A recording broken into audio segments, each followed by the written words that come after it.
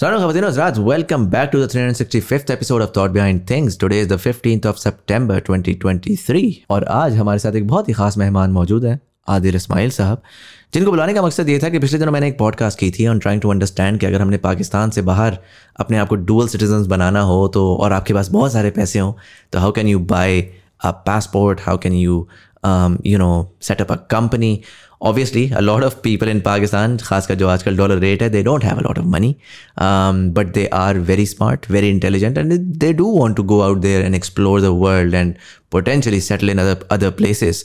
तो जो आज के मेहमान है, he's an immigration consultant who really focuses on skill-based immigration. So US, Canada, UK, Australia, इन जगहों में and across Europe, in Japan, इन बहुत सारी कंट्रीज़ में बहुत आसानी से बहुत थोड़े पैसों में you can actually relocate based on your skills, based on your education, based on their requirements for certain skills that you may have, and जिसको हमने बहुत एक्सटेंसिवली डिटेल में डिस्कस किया. आई ट्राई टू अंडरस्टैंड के what is the sort of profile जो कि eligible होती है ऐसी चीज़ों के लिए, what is the process जिसमें आप इसमें चेकआउट कर सकते हैं. ऑब्वियसली मार्केट में जब आजकल बड़ा ऐसे हालात हैं कि a lot of people want to go, तो उसकी वजह से बहुत सारे इलीगल तरीके भी आते हैं, जैसे कि हमने वो देखा कि अनफॉर्चुनेट शिपरेक हुआ क्लोज टू ग्रीस. इस तरीके से बहुत सारे Pakistanis because of lack of guidance बहुत डेंजरस और इलीगल मेथड्स भी यूज़ करते हैं. So we really wanted to focus on what is the legal, the right way to be able to relocate, जिसमें आप आसानी से हिजरत कर सकते हैं. अगर आप चैनल पे नए हैं तो चैनल को सब्सक्राइब करना मत भूलिएगा. अगर आप पुराने हैं तो वीडियो को लाइक करना मत भूलिएगा. आपके इस लाइक से हमें बहुत फ़ायदा होता है. It really helps the algorithm. अगर आपके कोई ख्यालात हैं तो हमें कमेंट सेक्शन में ज़रूर आके बताएं. Read up all of the comments and it really helps me improve the quality of the podcast. But anyways, this is Adil Ismail on TBD Go, Dubai studio.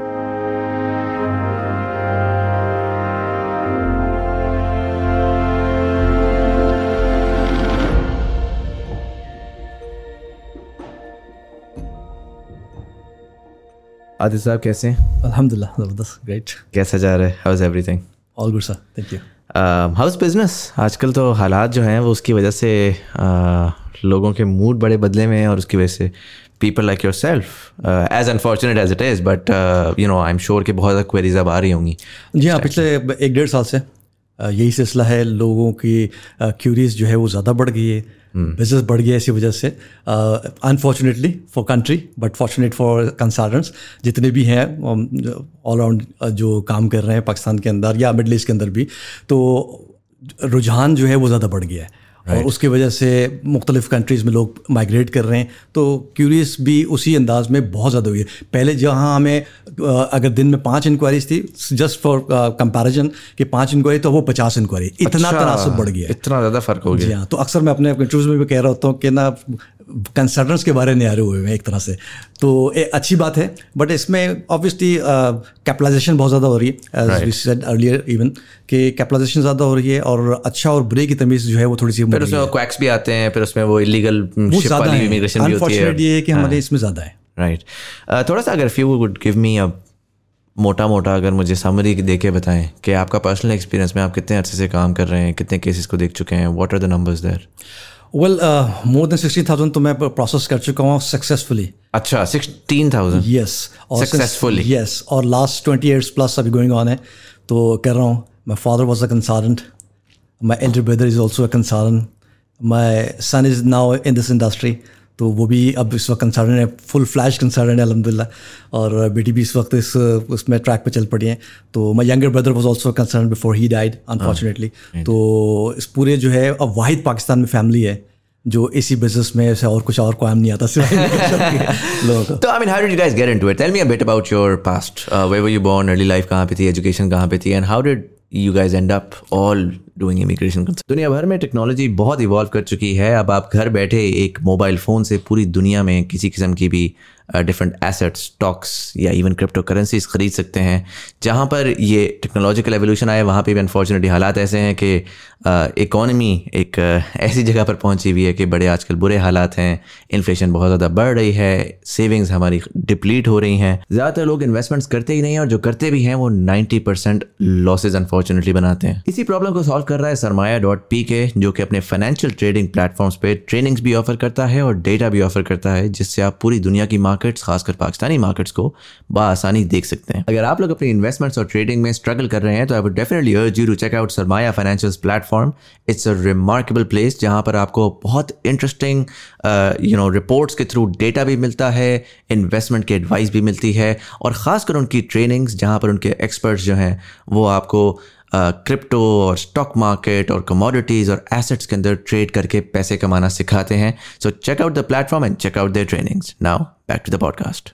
Well it's very simple. Karachi हैं तो कराची में ही पले बड़े हैं, बहुत क्रिकेट खेली है और क्रिकेट के भी एक तरह से बादशाह रहे हैं इन अ सेंस के जब शाहिद अफरीदी साहब जब इंटर हो रहे थे तो मैंने उनके साथ भी खेले। अच्छा।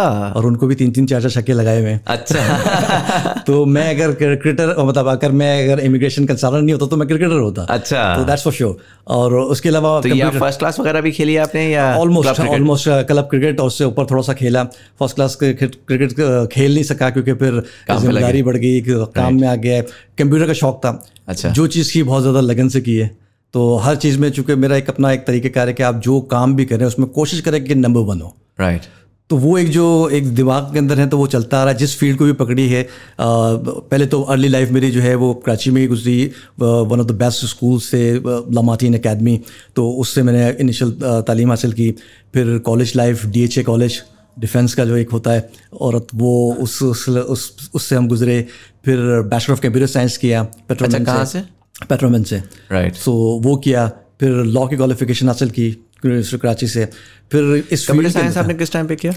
1999 और 98-99 के करीब। 99 में ग्रेजुएट किया? जी हाँ। राइट। तो वो फिर चलता रहा। फिर इस फील्ड में मैं अगर अपने आप को कहूँ, ऑल्दो के मैं फादर लाइक एसेट के वो कंसल्टेंट ही थे, चला रहे थे बड़ा अच्छा अपना बिजनेस भी, काम भी था। बड़ा भाई भी उसी के अंदर रॉबिन हो गया। मेरा कोई रुझान नहीं था एक्चुअली। मैं कंप्यूटर ग्रेजुएट हुआ, बिल्कुल अलग फील्ड है। तो शौक था कि प्रोग्रामर बन जाऊँ, प्रोग्रामिंग भी की, इंटरनेट कैफ़ेज़ के सॉफ्टवेयर्स बनाए, स्कूल के सॉफ्टवेयर्स बनाए, बेचे, भागम दौड़ी की। मतलब इनिशियल स्टेज से जो है वो मेहनत की, अपने बलबूते पे क्या करना है। right. वो था। बट लकीली लिखा हुआ कुछ और था। तो मुझे इत्तेफाक ये हुआ कि मुझे टीचिंग करने का इत्तेफाक हुआ कि यही कंप्यूटर स्टडीज़ मैंने यूनिवर्सिटीज़, कॉलेजेस लाइक में इंस्टीट्यूट्स में पढ़ाना शुरू किया। तो मुझे मज़ा आया कि मेरे अंदर ये था कि मैं कन्विंसिंग थोड़ी, मुझे लगता था कि मैं ज़्यादा अच्छी कर सकता हूँ स्टाइलिंग के अंदर, बातों के अंदर और पढ़ाने में। क्योंकि वो सर सैयद का कॉल याद आ जाता था कि जब वो पढ़ाने जाते थे तो कहते थे मैं पढ़ने जा रहा हूँ। Right. जब पढ़ने जाते तो कह रहे थे पढ़ाने जा रहा हूँ। तो वो मज़ा आता था कि यार आपको पहले तैयारी करनी है, फिर लेक्चर डिलीवर करने और कन्विंस करने, और लोग आपको आपको सुन रहे हैं, और वो एक मज़ा आता था। तो एक्सीडेंटली ये हुआ कि ये मुझे एक्सपीरियंस अल्लाह ने दिलाया, और दिलाने के बाद चूँकि ये एक बेबी काउंसलिंग होती है, हमेशा मैं कहता हूँ टीचर भी एक काउंसलर होता है। तो टीचिंग मैंने बहुत भरपूर अपनी की।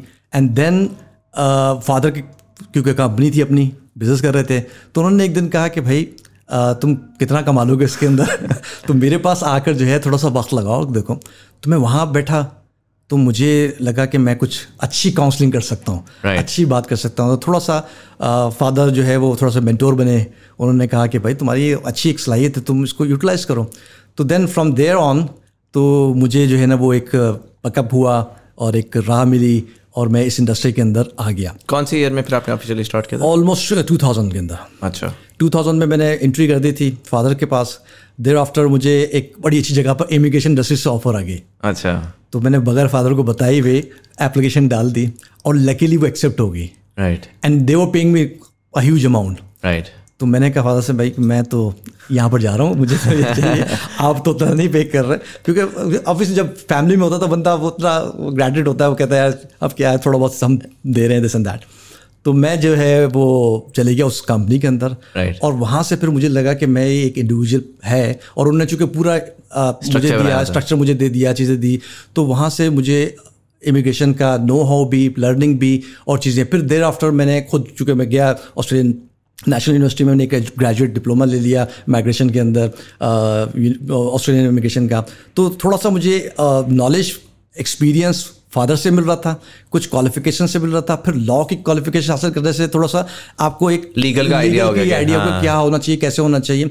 अब चूंकि फादर मेरे बड़े ऑनेस्ट, डेड ऑनेस्ट आदमी थे, राइट, और वो चीज़ हमारे भी खून के अंदर उसी तरीके से रच बस गई। बड़ा भाई भी इसी तरीके से है, छोटा भाई भी ऐसी था, और मैं भी कोशिश ये करता हूँ, मैं तो अपने आप को कहता हूँ कि इंसान है ऑब्वियसली, तो मैं ये कहता हूँ और लोगों को भी ये पैगाम देता हूँ कि आप किसी इंडस्ट्री में वो, इट डजेंट मैटर कि इमिग्रेशन इंडस्ट्री है बड़ी नोटोरियस है या इसमें लोग बड़े फ्रॉड करते हैं, झूठ बोलते हैं, आप किसी जगह पे हो। मैं अगर कोई रेडी भी चला रहा होता तो तब भी मैं ये बात करता कि भाई आपको कोई भी काम छूट के बगैर करना चाहिए। अच्छा, इसके ऊपर ये बड़ी आपने एक बात अगर छेड़ी दी है तो वो होता ये है कि जो झूठ वाला काम है ना वो बड़ा एंटाइसिंग लगता है बहुत ज़्यादा, क्योंकि पैसा भी ज़्यादा आ रहा होता है, शोहरत भी ज़्यादा आ रही होती है। अच्छा, आप जब सच के साथ आप कर रहे होते हैं, आप सीधे सीधे होते हैं, आपने ऑनेस्टली, अगर फॉर एग्जांपल आपके केस में अगर कोई बंदा आ रहा है कह रहा है यार मुझे इमिग्रेशन चाहिए, आपको नज़र आ रहा है वो नहीं है, तो आप उसको मना करेंगे। लेकिन साथ वाला बंदा जो है वो कह रहा है कि सर आपको तो चूना लगाया जा रहा है, आपका ऐसा सीन है, वो अगला भी आपको आके एक बंदा कह रहा है कि नहीं हो रहा, हाँ, और 9 बंदे तो कह रहे हैं कि भाई कल आ जाओ और परसों जा रहे हो। हाँ, एग्जैक्टली, ये बड़ा जो है अट्रैक्टिव तो बंदा फिर अपने आप को डाउट तो करता है कि यार you know what, like maybe I am the stupid one for being the honest one. मुझे मार भी खाने को मिल रही है, मुझे पैसा भी नहीं मिल रहा, मुझे शोहरत भी नहीं मिल रही, मेरा क्या फ़ायदा ये सारा करने का। बट देन इसी के साथ साथ आपने बड़ी अच्छी बात बोली कि वालिद साहब, because I have seen my वालिद साहब as well, and I think ये चीज़ें फैमिली से ही आती हैं, कोर फैमिली से आती हैं। कि मैंने अपने वालिद साहब को देखा, मैंने थ्रू आउट लाइफ भी देखा कि कहाँ कहाँ उन्होंने मार खाई, और जब मैंने पूरी लाइफ गुजारने के बाद अब मैं एक्सट्रापोलेट करके देखता हूँ तो हम बेहतर रह गए। हाँ, बिल्कुल सही। सो लॉन्ग टर्म और शॉर्ट टर्म की अप्रोच है, हाउ डू यू अप्रोच? लेकिन मेरा तो है ही यही, और लोगों को यही मैं अब जो मैंने मोटिवेट लिया है, और मेरा मोटिव यही है कि लोगों को बताया कि भाई आप लॉन्ग टर्म में सोचें और आप जो है वो सच के साथ खड़े हो, सीधा सीधा। अगर आपका कोई बंदा नहीं क्वालिफाई कर रहा, आप वो पैसे नहीं कमाए। देखिए, एक छोटी सी बारीक लकीर है हराम और हलाल की, ये अगर आप समझ जाएं, और लोग मेरे आपके ऑडियंस को लगेगा कि बड़े कोई एक बॉलीवुड आगे बैठ गया, but the only thing is कि मैं अपने क्लाइंट्स को भी अक्सर कहता हूँ ये बात कि न्यूजीलैंड के अंदर अगर आप सर्वे करें और आपको रिपोर्ट पता चलेगी 99% लोग झूठ नहीं बोलते। तो इसमें मुसलमान और गैर मुस्लिम की बात नहीं है, एक नॉर्मल प्रैक्टिस है, बेसिक अखलाकी बात है, बेसिक अखलाकी आपके इक़दार हैं जिसको आपको पूरा करना है। आज क्यों है, मैंने अभी एक ऐसी एक वीडियो की थी अपने व्लॉग में, मैंने बताया कि और चूंकि मैं एक्सपीरियंस कर रहा हूँ रोज़मर्रा के उसमें कि हम पाकिस्तानी जो है वो क्यों इतने ज़्यादा तादाद में, लेकिन हमारे वो अखलाकी इक़दार नहीं उस नैच पे पहुँच रहे हैं। क्यों? क्योंकि हम झूठ पे बहुत काम करें। कोई बंदा कोई काम करते हुए निकालें तो पता चलता है यार शर्मिंदगी कि भाई वो हमारे भाई हैं। तो इस बुनियाद के ऊपर जब आप चलते रहेंगे तो आपकी कभी भी आप तनज़्ज़ुली का ही शिकार होंगे, आप कभी भी आप जो है ना आपको तरक्की नहीं मिलेगी। तो ये आपने मौक़िफ़ आप अपना लें, लोगों को बताएं कि भाई बग़ैर आप झूठ बोले भी काम कर सकते हैं, रिस्क आपको जो है वो यहाँ से मिलेगा, क्या इतनी ज़रूरत पड़ी है और कितना आप लेके चले जाएंगे। इसमें ये बात नहीं है कि मैं कोई तबलीगी बात कर रहा हूँ, ये कह रहा हूँ, ये होना चाहिए, ये हमें एजुकेट करना चाहिए।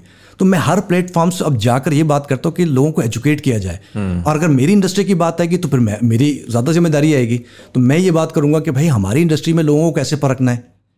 फिर भी मैं आपको बात बता दूँ, मैं और आप कितने भी पॉडकास्ट कर लें, 98% लोग नहीं समझते। 98% अभी भी आप उठा के देख लें तो कोई, देखिए लो स्किल वर्कर का तो एक, या लो क्वालिफाइड का तो एक प्रॉब्लम है कि उसको नहीं समझ में आती ना। उसको ये समझ में आता है कि फलाने का चला गया है भाई, चले वहाँ पहुँच गया है तो मैं जो है मैं भी पहुँच जाऊँगा, ठीक है, या डंकी का सहारा लूँगा, दिस एंड दैट। लेकिन क्वालिफाइड जब बंदे इस तरह की बात करेंगे या धोखा खाएंगे तो बहुत ज़्यादा दुख होता है, क्योंकि वो आके आपके पास ही रोते हैं। और फिर आपको भी 20 साल इस इंडस्ट्री में, क्योंकि ये इतनी सेंसिटिव इंडस्ट्री है, आप 20 साल क्या 40 साल भी लगा लेंगे तो आपके पास सामने वाला आके बोलेगा इससे पहले आपने किसी को भेजा है, बिकॉज रिसर्च नहीं है। लोग रिसर्च करना नहीं चाहते।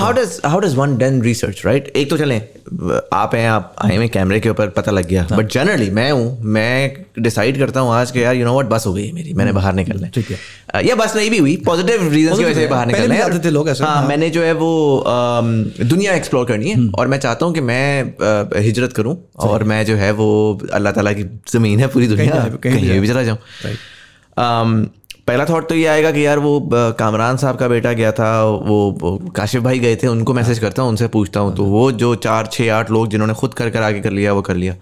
होता ये है कि जो थोड़े तंत्रबाज स्ट्रीट स्मार्ट होते हैं वो तो कर लेते हैं, हाँ वो सही, ठीक है, 10 में से 2 ऐसे लोग होते हैं, 8 लोगों का दिल होता है लेकिन वो पूरी ज़िंदगी यही सोचते रहते हैं कि पता नहीं यार वो रिजेक्शन नहीं यार वो पाकिस्तानियों में एक ये भी सेंस है कि लेकिन डर के आगे जीत है, तो पहले तो इससे निकलना पड़ेगा कि रिस्क फैक्टर अपने आप जो है ना पहले कैलकुलेट करें। तो फिर उसके बाद क्वेश्चन आता है कि यार अच्छा शायद maybe I should go to someone जिसने ये काम किया वो, तो how does one go about actually identifying, आपने कहा रिसर्च कर लें, कैसे रिसर्च करें कि जी मैं क्या लिखूं, मैं गूगल करूं कि यार इमिग्रेशन कंसल्टिंग एंड देन उसमें फिर किस तरह मुझे पता लगेगा? देखिए डिफरेंट एरियाज में डिफरेंट चीज़ें थी, पहले तो ये हम तयन कर लें और बता दें, लोगों को वाज़ेह कर दें, ख़ास तौर पर चूँकि हमारा जो इंटरेक्शन है वो ज़्यादा मिड क्वालिफाइड या हाईली क्वालिफाइड से होता है, ठीक है ना, और मैं उन्हीं के लिए ज़्यादा काम भी करता हूँ। तो एक तो सबसे पहले ये जहन में रखें कि ना वन कैन अप्लाई हिमसेल्फ, उसको ज़रूरत नहीं है, हर चीज़ वेबसाइट पे गवर्नमेंट की वेबसाइट्स के ऊपर मौजूद है, सारे पैसे बचाएं, खुद अप्लाई करें, कोशिश करें, तो स्ट्रीट स्मार्ट जो लोग होते हैं वो करते हैं, ठीक है। उसके बावजूद ऑब्वियसली हर बंदा तो फार्मेसी पे जाकर नहीं दवाइयाँ लेगा, उसको डॉक्टर के पास जाना पड़ेगा क्योंकि उसका रोज़ का काम है। तो उसको ढूंढने के लिए पहले डिफरेंट तरीके कार थे, लोग ऐड लगाते थे अखबारों में, जंग में, डॉन में इश्तारा देते हैं, अब डिफरेंट वे, अब आपको गूगल करना पड़ता है, कुछ गूगल रिव्यूज़ से पूछना पड़ेगा, कुछ आपको उसके सक्सेस स्टोरी है। लेकिन यहाँ देखो वो कहते हैं ना, लॉ बनने से पहले लॉ ब्रेकिंग पहले होती है, राइट। गूगल रिव्यूज भी अब लोग फेक बना लेते हैं, हाँ, देखिए बहुत आसान है, जिसने समझना है ना उसके लिए तो बहुत आसान है, हाँ, जिसे नहीं समझना उसके लिए नहीं है। आप जाकर देखें, एक डॉक्टर के पास से आपने मशवरा लिया, दूसरे से भी तो ओपिनियन लेते हैं ना, गो टू 2-3 पहले 4-5 आप टॉप कंसल्टिंग फॉर्म्स को निकालें। एक दुकान आज मैं लिटरली आपको बता रहा हूँ कि आज का दिन भी अगर होगा तो कोई ना कोई एक इमिग्रेशन कंसल्टेंट की दुकान खुल रही होगी, खासतौर पर मिडिल ईस्ट में अगर आप बात करें या कराची पाकिस्तान में आप बात करें, तो हर दिन कोई ना कोई दुकान खुलती है, उसका एक ऐड फेसबुक पे आता है, या तो कोई अच्छा सा नाम लिखा जाता है, हाँ, या फिर immigration by this and that होता है। वो बड़ा आसान है ना, आजकल एक वेबसाइट बना के 4 लोगों के रिव्यूज डालना लगेगा, यार 30 साल से ये लोग ये काम कर रहे हैं, बट आपको पीछे पता ही नहीं है, ऑफिस है नहीं है, क्या। और खासतौर पर कनाडा में अभी आपने देखा बहुत बड़ी हवा चली, उसको भी मैंने काउंटर किया, विजिटर वीज़ा पाकिस्तानियों के लिए आसान हो गया है, यूं जा रहे हैं, ठीक है, 179B क्लॉज हटा दिया है। अब आप इतनी बड़ी बेवकूफ़ी है, आप हैं, पहले तो बात ये, आप हैं कौन बात करने वाले? देखें वो जो आपने कहा कि रिसर्च कर, पहले तो ये है कि कनाडा के लिए आपको ऑथराइज एजेंट या रजिस्टर्ड कंसल्टेंट होना चाहिए। अच्छा, जैसे मेरा है, मैं हूँ authorise agent, right, government of Canada से, उसको आपको मैंने अपनी वेबसाइट भी लगाया हुआ हाउ टू, और बहुत सारे पॉडकास्ट भी बनाए कि उसमें लिखा है how to identify, how to search कि आपने रजिस्टर्ड कंसल्टेंट्स को कैसे फाइंड आउट करें, और आप कैनेडियन गवर्नमेंट की वेबसाइट से वेरीफाई कर सकते हैं, बिल्कुल वेरीफाई कर सकते, उसका भी वीडियो बना के भी लगी हुई है। लेकिन लोग रिसर्च करेंगे, अक्सर लोग पूछ भी लेते हैं क्योंकि किसी के पास टाइम भी नहीं है, सर आप बताएं आप हैं कि नहीं है, फिर हम उनको लिंक भेजते हैं, चीज़ें करते हैं। तो सबसे पहला काम जो ये बात करता है यूट्यूब पे या आपका टिकटॉक पे, खासतौर पर कोई सिंगर है मैंने देखा है, कोई एक्टर है मैंने देखा है, लोग भाई आपकी स्टैंडिंग क्या है, ये 20 साल का ट्रैक रिकॉर्ड और पास्ट आपने इतने हज़ारों लोगों को भेजा है, क्योंकि मैं वो वाहिद कंसल्टेंट हूँ जिसने अपने सिर्फ ये होता है ना अपने रिव्यूज़ लगा दिए। मेरे जो सक्सेसफुल स्टोरी होती है तो मैं उसकी कवरेज करता हूँ, उसको बताता हूँ, ये करता हूँ, वो आइडेंटिफाई लोग सब पहचाने दिया, हाँ ये तो जानने वाले है, तो पता चलता है कि भाई सच ही है, कोई ऐसा नहीं है। हाँ। और आप कितने लोगों को जमा करेंगे राइट अगर फेक भी करना। तो एक तो ये है कि कनाडा के मामले के अंदर जब आप खासतौर पर डील कर रहे हो तो ऑथराइज एजेंट से करें, रजिस्टर्ड कंसल्टेंट से करें, कैनेडियन अगर हो तो ज़्यादा अच्छे हैं, पाकिस्तान में काम कर रहे हैं सब, बहुत सारे सब मेरे भी फैमिली के अंदर हैं तो वो लोग भी कर रहे हैं, लेकिन ये भी कोई बात ना मानने के लिए तैयार है ना समझने के लिए तैयार है। और अब जो चूँकि मैंने एक फ़ायदा तो हुआ कि मैंने जो है वो ये इतनी तो तालीम लोगों को दे दी कि ये बात कहें कि भाई सच बोलना है, तो अब वो इसका भी सहारा लिया जाता है कि भाई वो ऐसे करो, मतलब ये कहना बहुत अच्छे पॉजिटिव, देखिए ठीक है पॉजिटिव आपको जो है रहना भी चाहिए और पॉजिटिव पोर्ट्रे भी करना चाहिए, बट अगर उसके अगेंस्ट आपका सिर्फ एक मकसद हो मुझे पैसा कैसे पीटना है या बनाना है, तो वो फिर आपका वो फिर शॉर्ट टर्म पे तो बन जाएगा, लॉन्ग टर्म पे जब इनफ लोग मार खाएंगे तो वो फिर इवेंचुअली शॉर्ट तो डालेंगे। मुझे बताया आपने अर्ली ऑन में मेंशन किया कि यू ओनली वर्क विद और generally immigration works well with highly qualified folks, right? मसला ये है कि ये चीज़ ना बड़ी रिलेटिव होती है। मेरे लिए a highly qualified person will be someone who has graduated from Harvard, right? एक एवरेज जो दुकान पे एक लड़का काम कर रहा है 8वीं जमात पास करके लिए, उसके लिए हाईली क्वालिफाइड वो है जो यूनिवर्सिटी चला गया, यू नो। सो आप अगर इसको डिफाइन करें कि what's the average persona of a highly skilled individual, what sort of an individual has a high chance of being able to get? ज़्यादा अगर बेहतर करें कि हाईली स्किल्ड कहें, और हाईली क्वालिफाइड। देखिए हाईली क्वालिफाइड से हमें ये नहीं समझना चाहिए कि कोई मास्टर्स प्लस है, पीएचडी है तो वही होगा, या किसी ने बहुत बड़ी यूनिवर्सिटी कोई मैटर नहीं करती इमिग्रेशन के पॉइंट सिस्टम के अंदर। ग्रेड्स भी मैटर नहीं करते आपके। अच्छा, आपने एक 4 साल वाली 3 साल वाली बैचलर्स डिग्री आपने हासिल की है, ठीक है, या मास्टर्स डिग्री आपने हासिल की है, और हाईली क्वालिफाइड हाईली स्किल्ड, और आपके पास 2 4 5 6 साल का एक्सपीरियंस है, डिपेंडिंग अपॉन आप किस तरह से, ये सारा का सारा कैलकुलेशंस का गेम होता है। तो उसके अंदर आप देखेंगे कि कोई भी जो 4 साल की डिग्री, जैसे बीई है हमारा, बीएस है हमारा, ठीक है ना, और उसने 2 4 साल का एक्सपीरियंस हासिल किया है, तो वो अप्लाई कर सकता है जो इंग्लिश स्पीकिंग कंट्रीज है। राइट, खास तौर पे हम बात करेंगे कि इंग्लिश स्पीकिंग कंट्री के अंदर ये 2 फैक्टर तो अपनी जगह पर, बट उसके साथ आपकी ज़बान, जिसको कहते हैं कि लैंग्वेज असेसमेंट, लैंग्वेज प्रोफिशिएंसी बहुत अच्छी होनी चाहिए। राइट, अगर लैंग्वेज प्रोफिशिएंसी नहीं है और मैं लेके आ रहा हूँ 4-5 बैंड आइल्स के अंदर, तो तब भी मेरा नहीं होगा। लोग मुझसे सवाल करते हैं, कल परसों मुझसे किसी ने कहा कि वो सर वो 5 बैंड है और 5.5 से मुझे ऊपर नहीं आ रहे। आप कुछ जादू चलाए ना या आप कुछ बताएं ना। पाकिस्तान थोड़ी है कि इधर से इसको इतना दिया उधर से उतना दिया। तो अभी तक वो जुगाड़ पे चल रहा है ना। तो दुनिया चांद पे जा रही है, हम जुगाड़ पे जा रहे हैं। Right, make sense. जनरली अगर ओवरव्यू है क्या क्या, कौन सी कंट्रीज हैं, गिव मी अ, चलें let's play it like this. मैं 33 ईयर ओल्ड हूँ, राइट, 33 हो जाऊंगा अभी इस महीने इंशाल्लाह। और मैंने कंप्यूटर साइंस की डिग्री की हुई है। सही है। और 8 साल पहले गालिबन मैं ग्रेजुएट हुआ। सही है। और उसके बाद मैंने 2 साल इंडस्ट्री में जॉब की, और उसके बाद से मैं फ्रीलांसिंग एक तरह से कर ले। मेरी अपनी कंपनी है, बिजनेस है, और मीडिया, डिजिटल मीडिया है।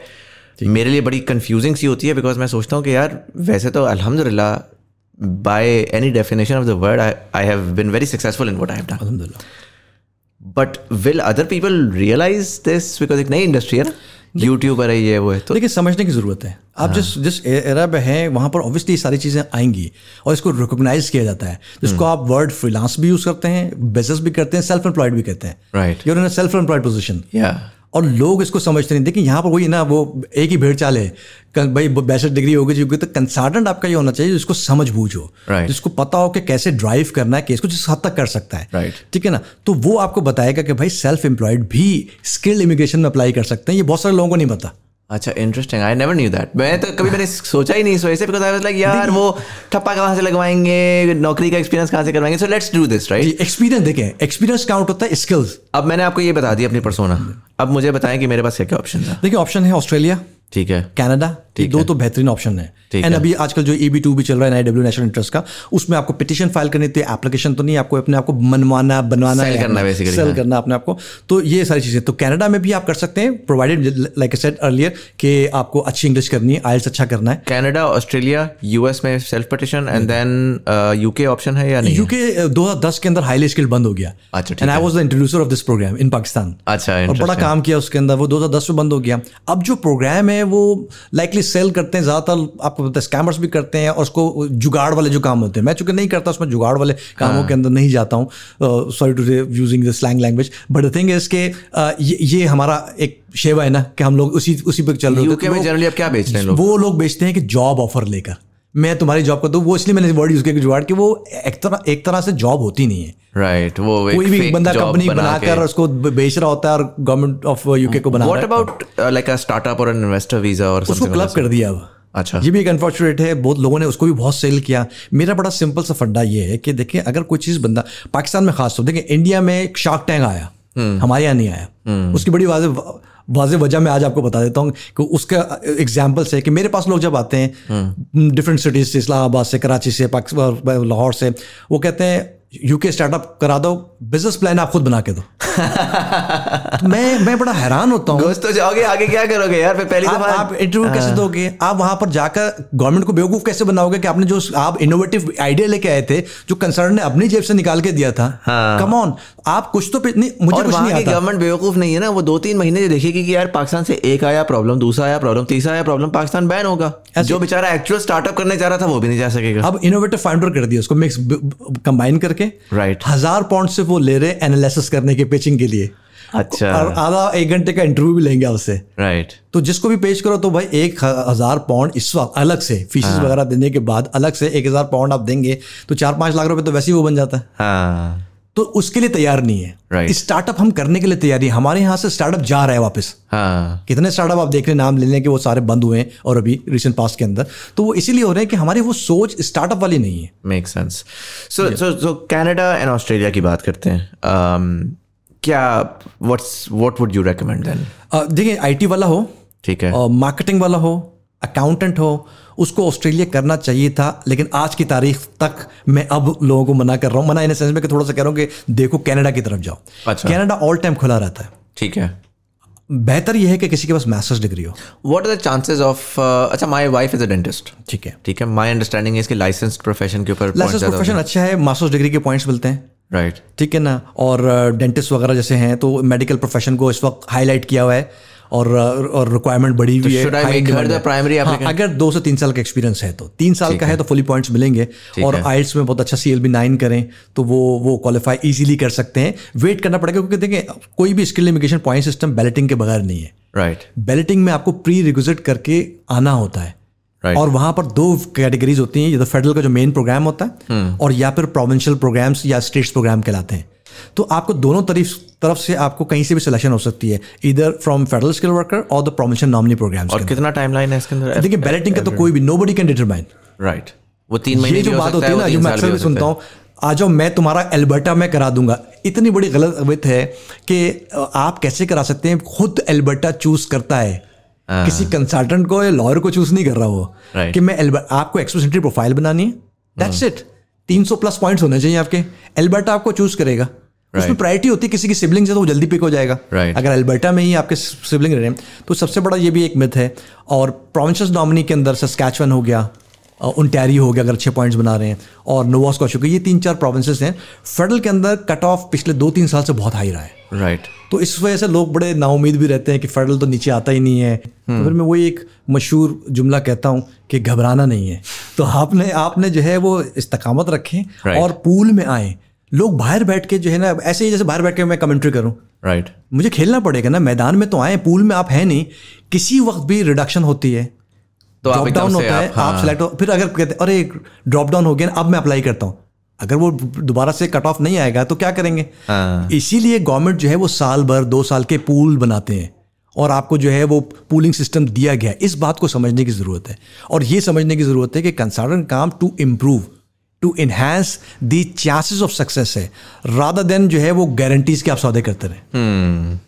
कि जो लोग आ जाते हैं हमारे पास, यार आपने तो कहा था तो हो जाएगा, एलिजिबिलिटी का आपको बताया था कि हो सकता है, हो जाएगा, लेकिन ये तो कोई लिख के जो भी एक बात करता है, आज आपके पॉडकास्ट के जरिए से भी जो लोग देखेंगे भी, तो उनको भी खास तौर पर ये हिदायत है कि देखें आपको गारंटीज जो है वो नहीं लेना चाहिए। अगर कोई गारंटी दे रहा है तो generally more often than not वो कोई स्कैम ही कर रहा है। देखिए यही होता है ना, अब हमारे यहाँ चूंकि मिजाज है, अब मैं ये जो बात करता हूँ कि मैंने बहुत खींचा है कंसल्टेंट्स को भी ना, मैंने सोचा है, कोशिश की है कि यार उनको हिदायत भी थोड़ी सी हो जाए कि देखिए कंपटीशन करें। लोग अक्सर मुझे भी कहते थे यार ये तो शायद अपना आप जो है ना वो नैरेटिव बिल्टअप कर रहे हैं, मुझे इससे क्या फ़ायदा हो रहा है? मैं तो लोअर स्किल वर्कर्स पे तो काम ही नहीं करता, ज़्यादा फ्रॉड्स भी लोअर स्किल वर्कर्स के ऊपर होते हैं, हम तो हाईली स्किल के ऊपर। लेकिन सबको समझाना एक ही उसमें आप समझाएंगे कि आप जब तक ये अब ये बात कही जाएगी कि आवाम का भी उतना ही अमल दखल है, उतना ही कसूर है कि जितना कंसर्न का है। तो आपके डबल शाह इसलिए बनते हैं कि जब आप बनते हैं बेवकूफ़, आप ना रिसर्च कर रहे हैं, ना आप देख रहे, ना आप सुन रहे हैं। आपको कोई भी एक बंदा उठ के कहता है या ऐड लगा देता है कि ना no IELTS, no funds, no nothing, सिर्फ आप जो है वो पासपोर्ट कॉपी लेके आ जाओ, इतने पैसे डन कर दो। हाँ, मतलब देखिए मुफ्त का दुनिया में कुछ भी नहीं होता, मतलब मुफ्त क्या, मेहनत किए बगैर कुछ भी नहीं मिलता आपको, राइट? शॉर्टकट्स करते हैं, शॉर्टकट पे फिर हमेशा स्कैम होता है, फिर आप कहते हैं यार यू नो व्हाट्स, अपने ज्यादती कर दी, तो आप नहीं, अब आपको समझना पड़ेगा, एजुकेट होना पड़ेगा कि आपको अगर बचना है तो guarantee, pay for the services not for the guarantees. Right.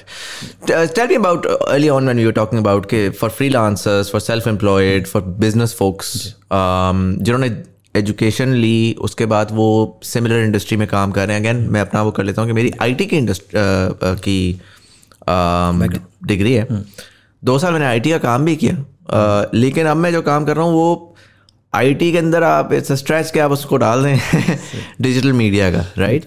So how would you as a consultant go about that in terms of what can I do as a self-employed person? Right, like I said कि self employed भी दो तरीके से apply हो सकता है, या तो सेल्फ एम्प्लॉयड की कैटेगरी में जाए जिसमें आपको फंड्स वगैरह चीज़ें देखनी है, या फिर आप स्किल्ड इमिग्रेशन में भी अप्लाई कर सकते हैं। ये बहुत से लाइक आई सेड अर्लियर कि ये बहुत से लोगों को कंसर्न्स को नहीं पता होता। देखिए, आपको वर्क एक्सपीरियंस आपको जो है सब्सटैंशिएट करना है विद द डॉक्यूमेंट्स। ठीक है, आप अगर बिजनेस कर रहे हैं, आप कोई टाइम लगा रहे हैं कहीं पे, तो आपको पैसा आ रहा है, राइट, पैसा आपका डॉक्यूमेंटेड होना चाहिए, राइट। कहीं आप FBR देते हैं, कहीं आप इनकम अपना इनकम टैक्स से या अपनी इनकम स्टेटमेंट से दिखाते हैं, right. कहीं आपके पास कोई रजिस्ट्रेशंस होती हैं, right. जब तक आपके पास डॉक्यूमेंटेशन है आप उसको क्लेम कर सकते हैं कि ये मेरा जॉब है, राइट। तो चीफ एग्जीक्यूटिव हो, सेल्फ एम्प्लॉयड हो, ये भी आप स्किल इमिग्रेशन में फाइल किया जाता है और इनकी अपनी ऑक्यूपेशन NOC कोड मौजूद है। अच्छा, interesting. So the difference here is कि आपने निज़ाम के अंदर वो पाकिस्तान में जो टैक्स चोरी है उससे हटके आपने एक सिस्टम में आना है, सिस्टम है, आप स्किल्ड में भी जा सकते हैं। स्किल्ड में जैसे फॉर एग्जांपल लोग आते हैं कहते हैं कि ना विजिटर वीज़ा, जो आजकल हमने बात कर रहे थे कि बड़ी शोर चला हुआ है, no bank statement, no nothing. तो भाई आप बगैर बैंक स्टेटमेंट के आपने कुछ बनाया ही नहीं और कह रहे मुझे कनाडा भेज दो, हाँ, कहीं गए भी नहीं है कनाडा आपको। फिर मैं ये बात कहता हूँ, देखिए अगर करना भी है, मेरे पास आए हो तो मैं आपको कहूँगा भाई 6 महीने में तैयारी करो। राइट। एक स्कूल का बच्चा जो है वो इम्तहान में बैठ जाए तैयारी किए बगैर और एक्सपेक्ट करें मुझे पास हो जाएगा, कैसे मुमकिन हो सकता है? Right. आपको तैयारी करना चाहिए, प्रिपेयर करना चाहिए। अगर आप अभी नहीं तो अब से आप 1 साल तक का अपना बनाएं, 2 साल का बनाएं, देन आप अप्लाई करें, इंस्टेड ऑफ कि जो मेरा पीछे और मेरे पास कुछ भी नहीं है, अब लो जी मुझे अप्लाई करा दो, तो वो काम बनेगा नहीं सिवाय कंसल्टेंट के, सिवाय मेरे पैसे बनने के कोई काम नहीं होगा, आपका काम नहीं होगा। तो ये 2-3 चीजें बातें प्रिपरेशन। देखें, कोई कंसल्टेंट आपकी एजुकेशन नहीं बढ़ा सकता, राइट। कोई कंसल्टेंट आपके जो है वो लैंग्वेज असेसमेंट में आपको पास नहीं करा सकता, ठीक है। एक्सपीरियंस के अंदर चले आपको आइडिया गाइडेंस आपको मिल सकता है, चीज़ें कर सकते हैं, लेकिन कुछ जो चीज़ें मेन मोटी मोटी जो चीज़ें हैं वो तो आपने करनी ही करनी है। यहाँ पर भी एक्सपीरियंस में गाइडेंस आपको मिलेगी, एक्सपीरियंस बना के तो कोई नहीं आपको देगा, और जो देगा वो जाली हो जाएगा। फिर what's the average cost for these programs? देखिए वेरी करता है। ऑस्ट्रेलिया थोड़ा सा इन टर्म्स ऑफ फीसेस महंगा है। एक सिंगल बंदा भी अगर अप्लाई करे तो 12-15 लाख रुपए, तो उसके पाकिस्तानी रुपीज़ में अगर बात करें तो वो जाएंगे ऑफिशियल फीस की मद में। माइग्रेशन फीस ही $4640 हो गई है। अच्छा, एक एप्लीकेंट की। सो 12-15 लाख, लेट से 20 लाख लगा लें, अभी आगे डॉलर और बढ़ा तो 20 लाख रुपए में वो लैंड कर जाएगा। हाँ, सिंगल अगर है तो कर रहा है। फैमिली है तो 2-4 लाख रुपए अपने और ऐड करने होंगे फॉर एग्जांपल। तो इस तरीके से आपका जो है वो होता है। कनाडा थोड़ा सस्ता है क्योंकि कनाडा में आपको प्रूफ ऑफ फंड चाहिए होता है। मतलब आधा कॉस्ट आपकी होती है। अगर 20-22 लाख रुपए लग रहे हैं तो 10-11 लाख रुपए आपको लगेंगे, ठीक है, कनाडा के। लेकिन प्रूफ ऑफ फंड दिखाना पड़ेगा। कितना कोई प्रूफ ऑफ फंड दिखाना? सिंगल बंदा है तकरीबन आप $14,000 के करीब आपको बनता है, 13,700 समथिंग कुछ बनता है। तो वो आपका बनेगा ऑलमोस्ट अराउंड, आप समझ लीजिए कि 200 से भी और अब तो ऊपर चले गया है, तो आपको 25-26 लाख रुपए से तो ऊपर की बात। तो वो बेसिकली ये देखना चाह रहे हैं कि क्या आप वहाँ पे जब लैंड करेंगे तो आपके पास कुछ रनवे होना चाहिए जब तक आप जॉब ढूंढ रहे हैं, जब तक आप गवर्नमेंट पे ना पड़ जाए। गवर्नमेंट पे ना पड़ जाए, राइट। ऐसा हुआ है कि किसी ने अप्लाई किया और 3 महीने 6 महीने में उनका आ गया और वो? हाँ, बहुत होता है। अच्छा, बहुत होता है। मेरे पास लक है, मतलब किस जो ऑफिसर बेचारा फारिग बैठा हुआ है, उसे बेगम ने कोई काम नहीं दिया हुआ कि सब्जी लानी को, तो वो उसका तो बहुत जल्दी हो जाता है। बट इट्स ऑल लक होती 6 महीने। बट उसका वो ट्रेंड नहीं आता। जब हमसे कोई पूछता है या मुझसे कोई असेसमेंट लेता है तो हम वो जो जनरल ट्रेंड टाइम है वो बताते हैं, क्योंकि ये एक्सेप्शनल केस है। मैं अगर किसी को ये बेचकर बोलकर बेचूं कि 6 महीने में हो जाएगा, 3 महीने में हो जाएगा, तो वो ज्यादती होगी।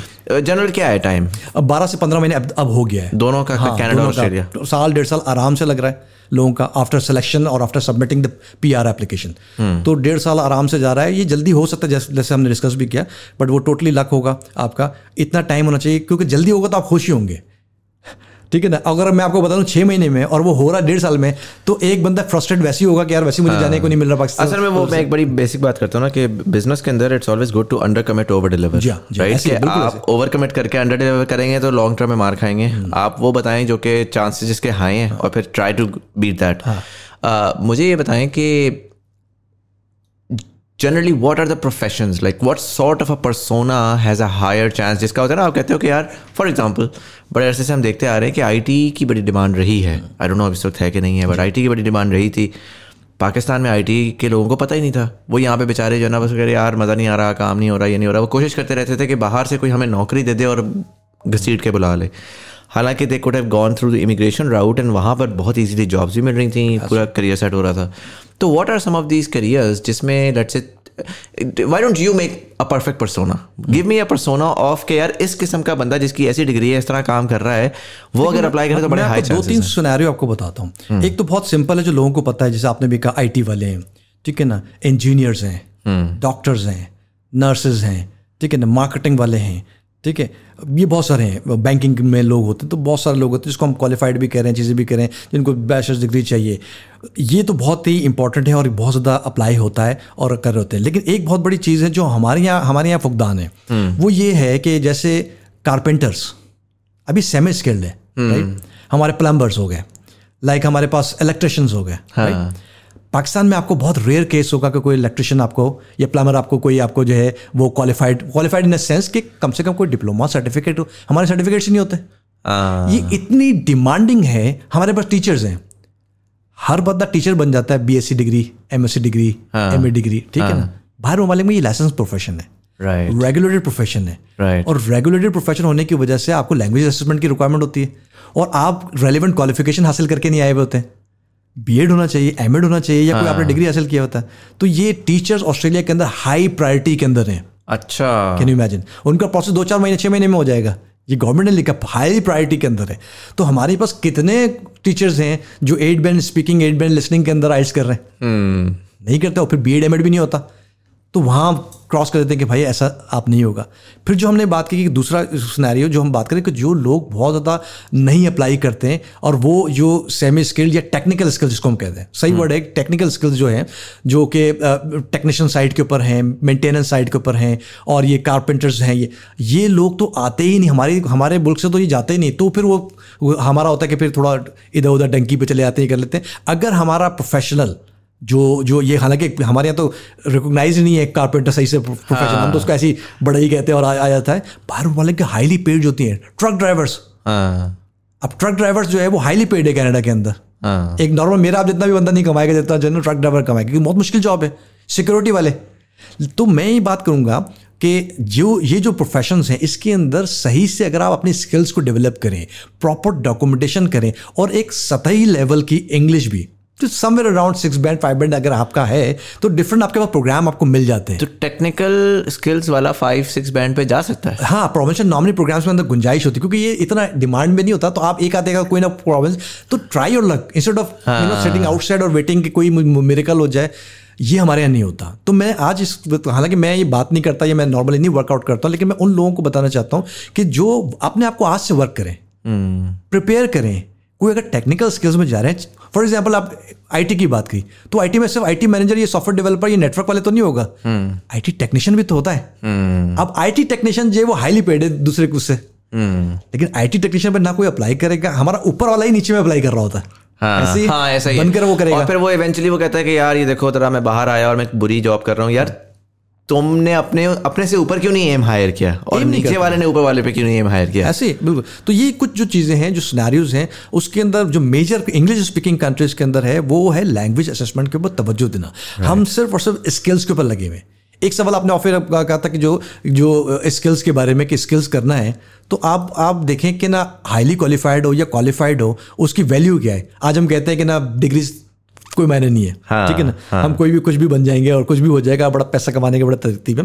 देखिए ठीक है, पैसे बनाने की तो तरतीब है, बट अगर आपको इमिग्रेशन चाहिए इस बड़ी कंट्रीज के लिए, वो खुद तो अपने आवाम को कह रहे हैं कि स्किल्स करो, लेकिन डिमांड आपसे क्या कर रहे हैं कि बैचलर्स डिग्री के बगैर पॉइंट्स नहीं मिलेंगे, मास्टर डिग्री के बगैर पॉइंट्स नहीं करेंगे। और वो अंडरस्टैंडेबल है ना, उनके लिए उनको वेरीफाई करना है यार। उनको क्या पता कि इतनी दुनिया दूर जो है कोई बंदा है वो झूठ बोल रहा है, सच बोल रहा है, तो वो उसको यूज करते हैं डिग्री को।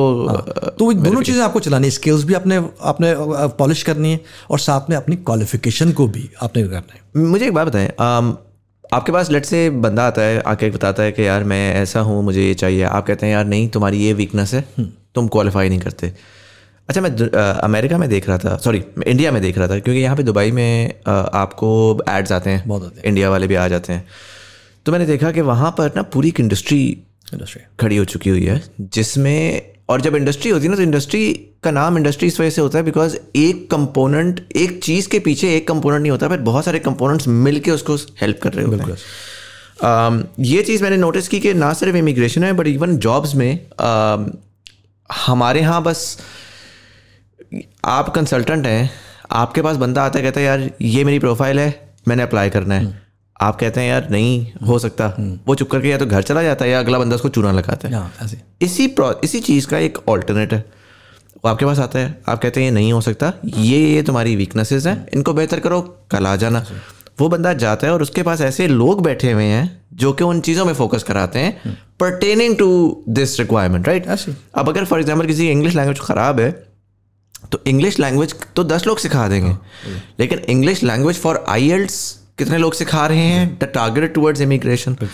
सो आपके केस में ऐसे नोट्स एग्जिस्ट करते हैं जहाँ पर फॉर एग्जांपल आपके पास कोई आता है, वो कहता है यार ये मेरी वीकनेस है, तो आप जाकर उसको रेकमेंड कर सकते हैं कि यार इमिग्रेशन स्पेसिफिक स्किल्स के लिए तुम यहाँ जाओ, ये बंदा तुम्हें तुम्हारी सर्टिफिकेशन में तुम्हें हेल्प कर देगा, यहाँ जाओ तुम्हारी लैंग्वेज में हेल्प कर देगा।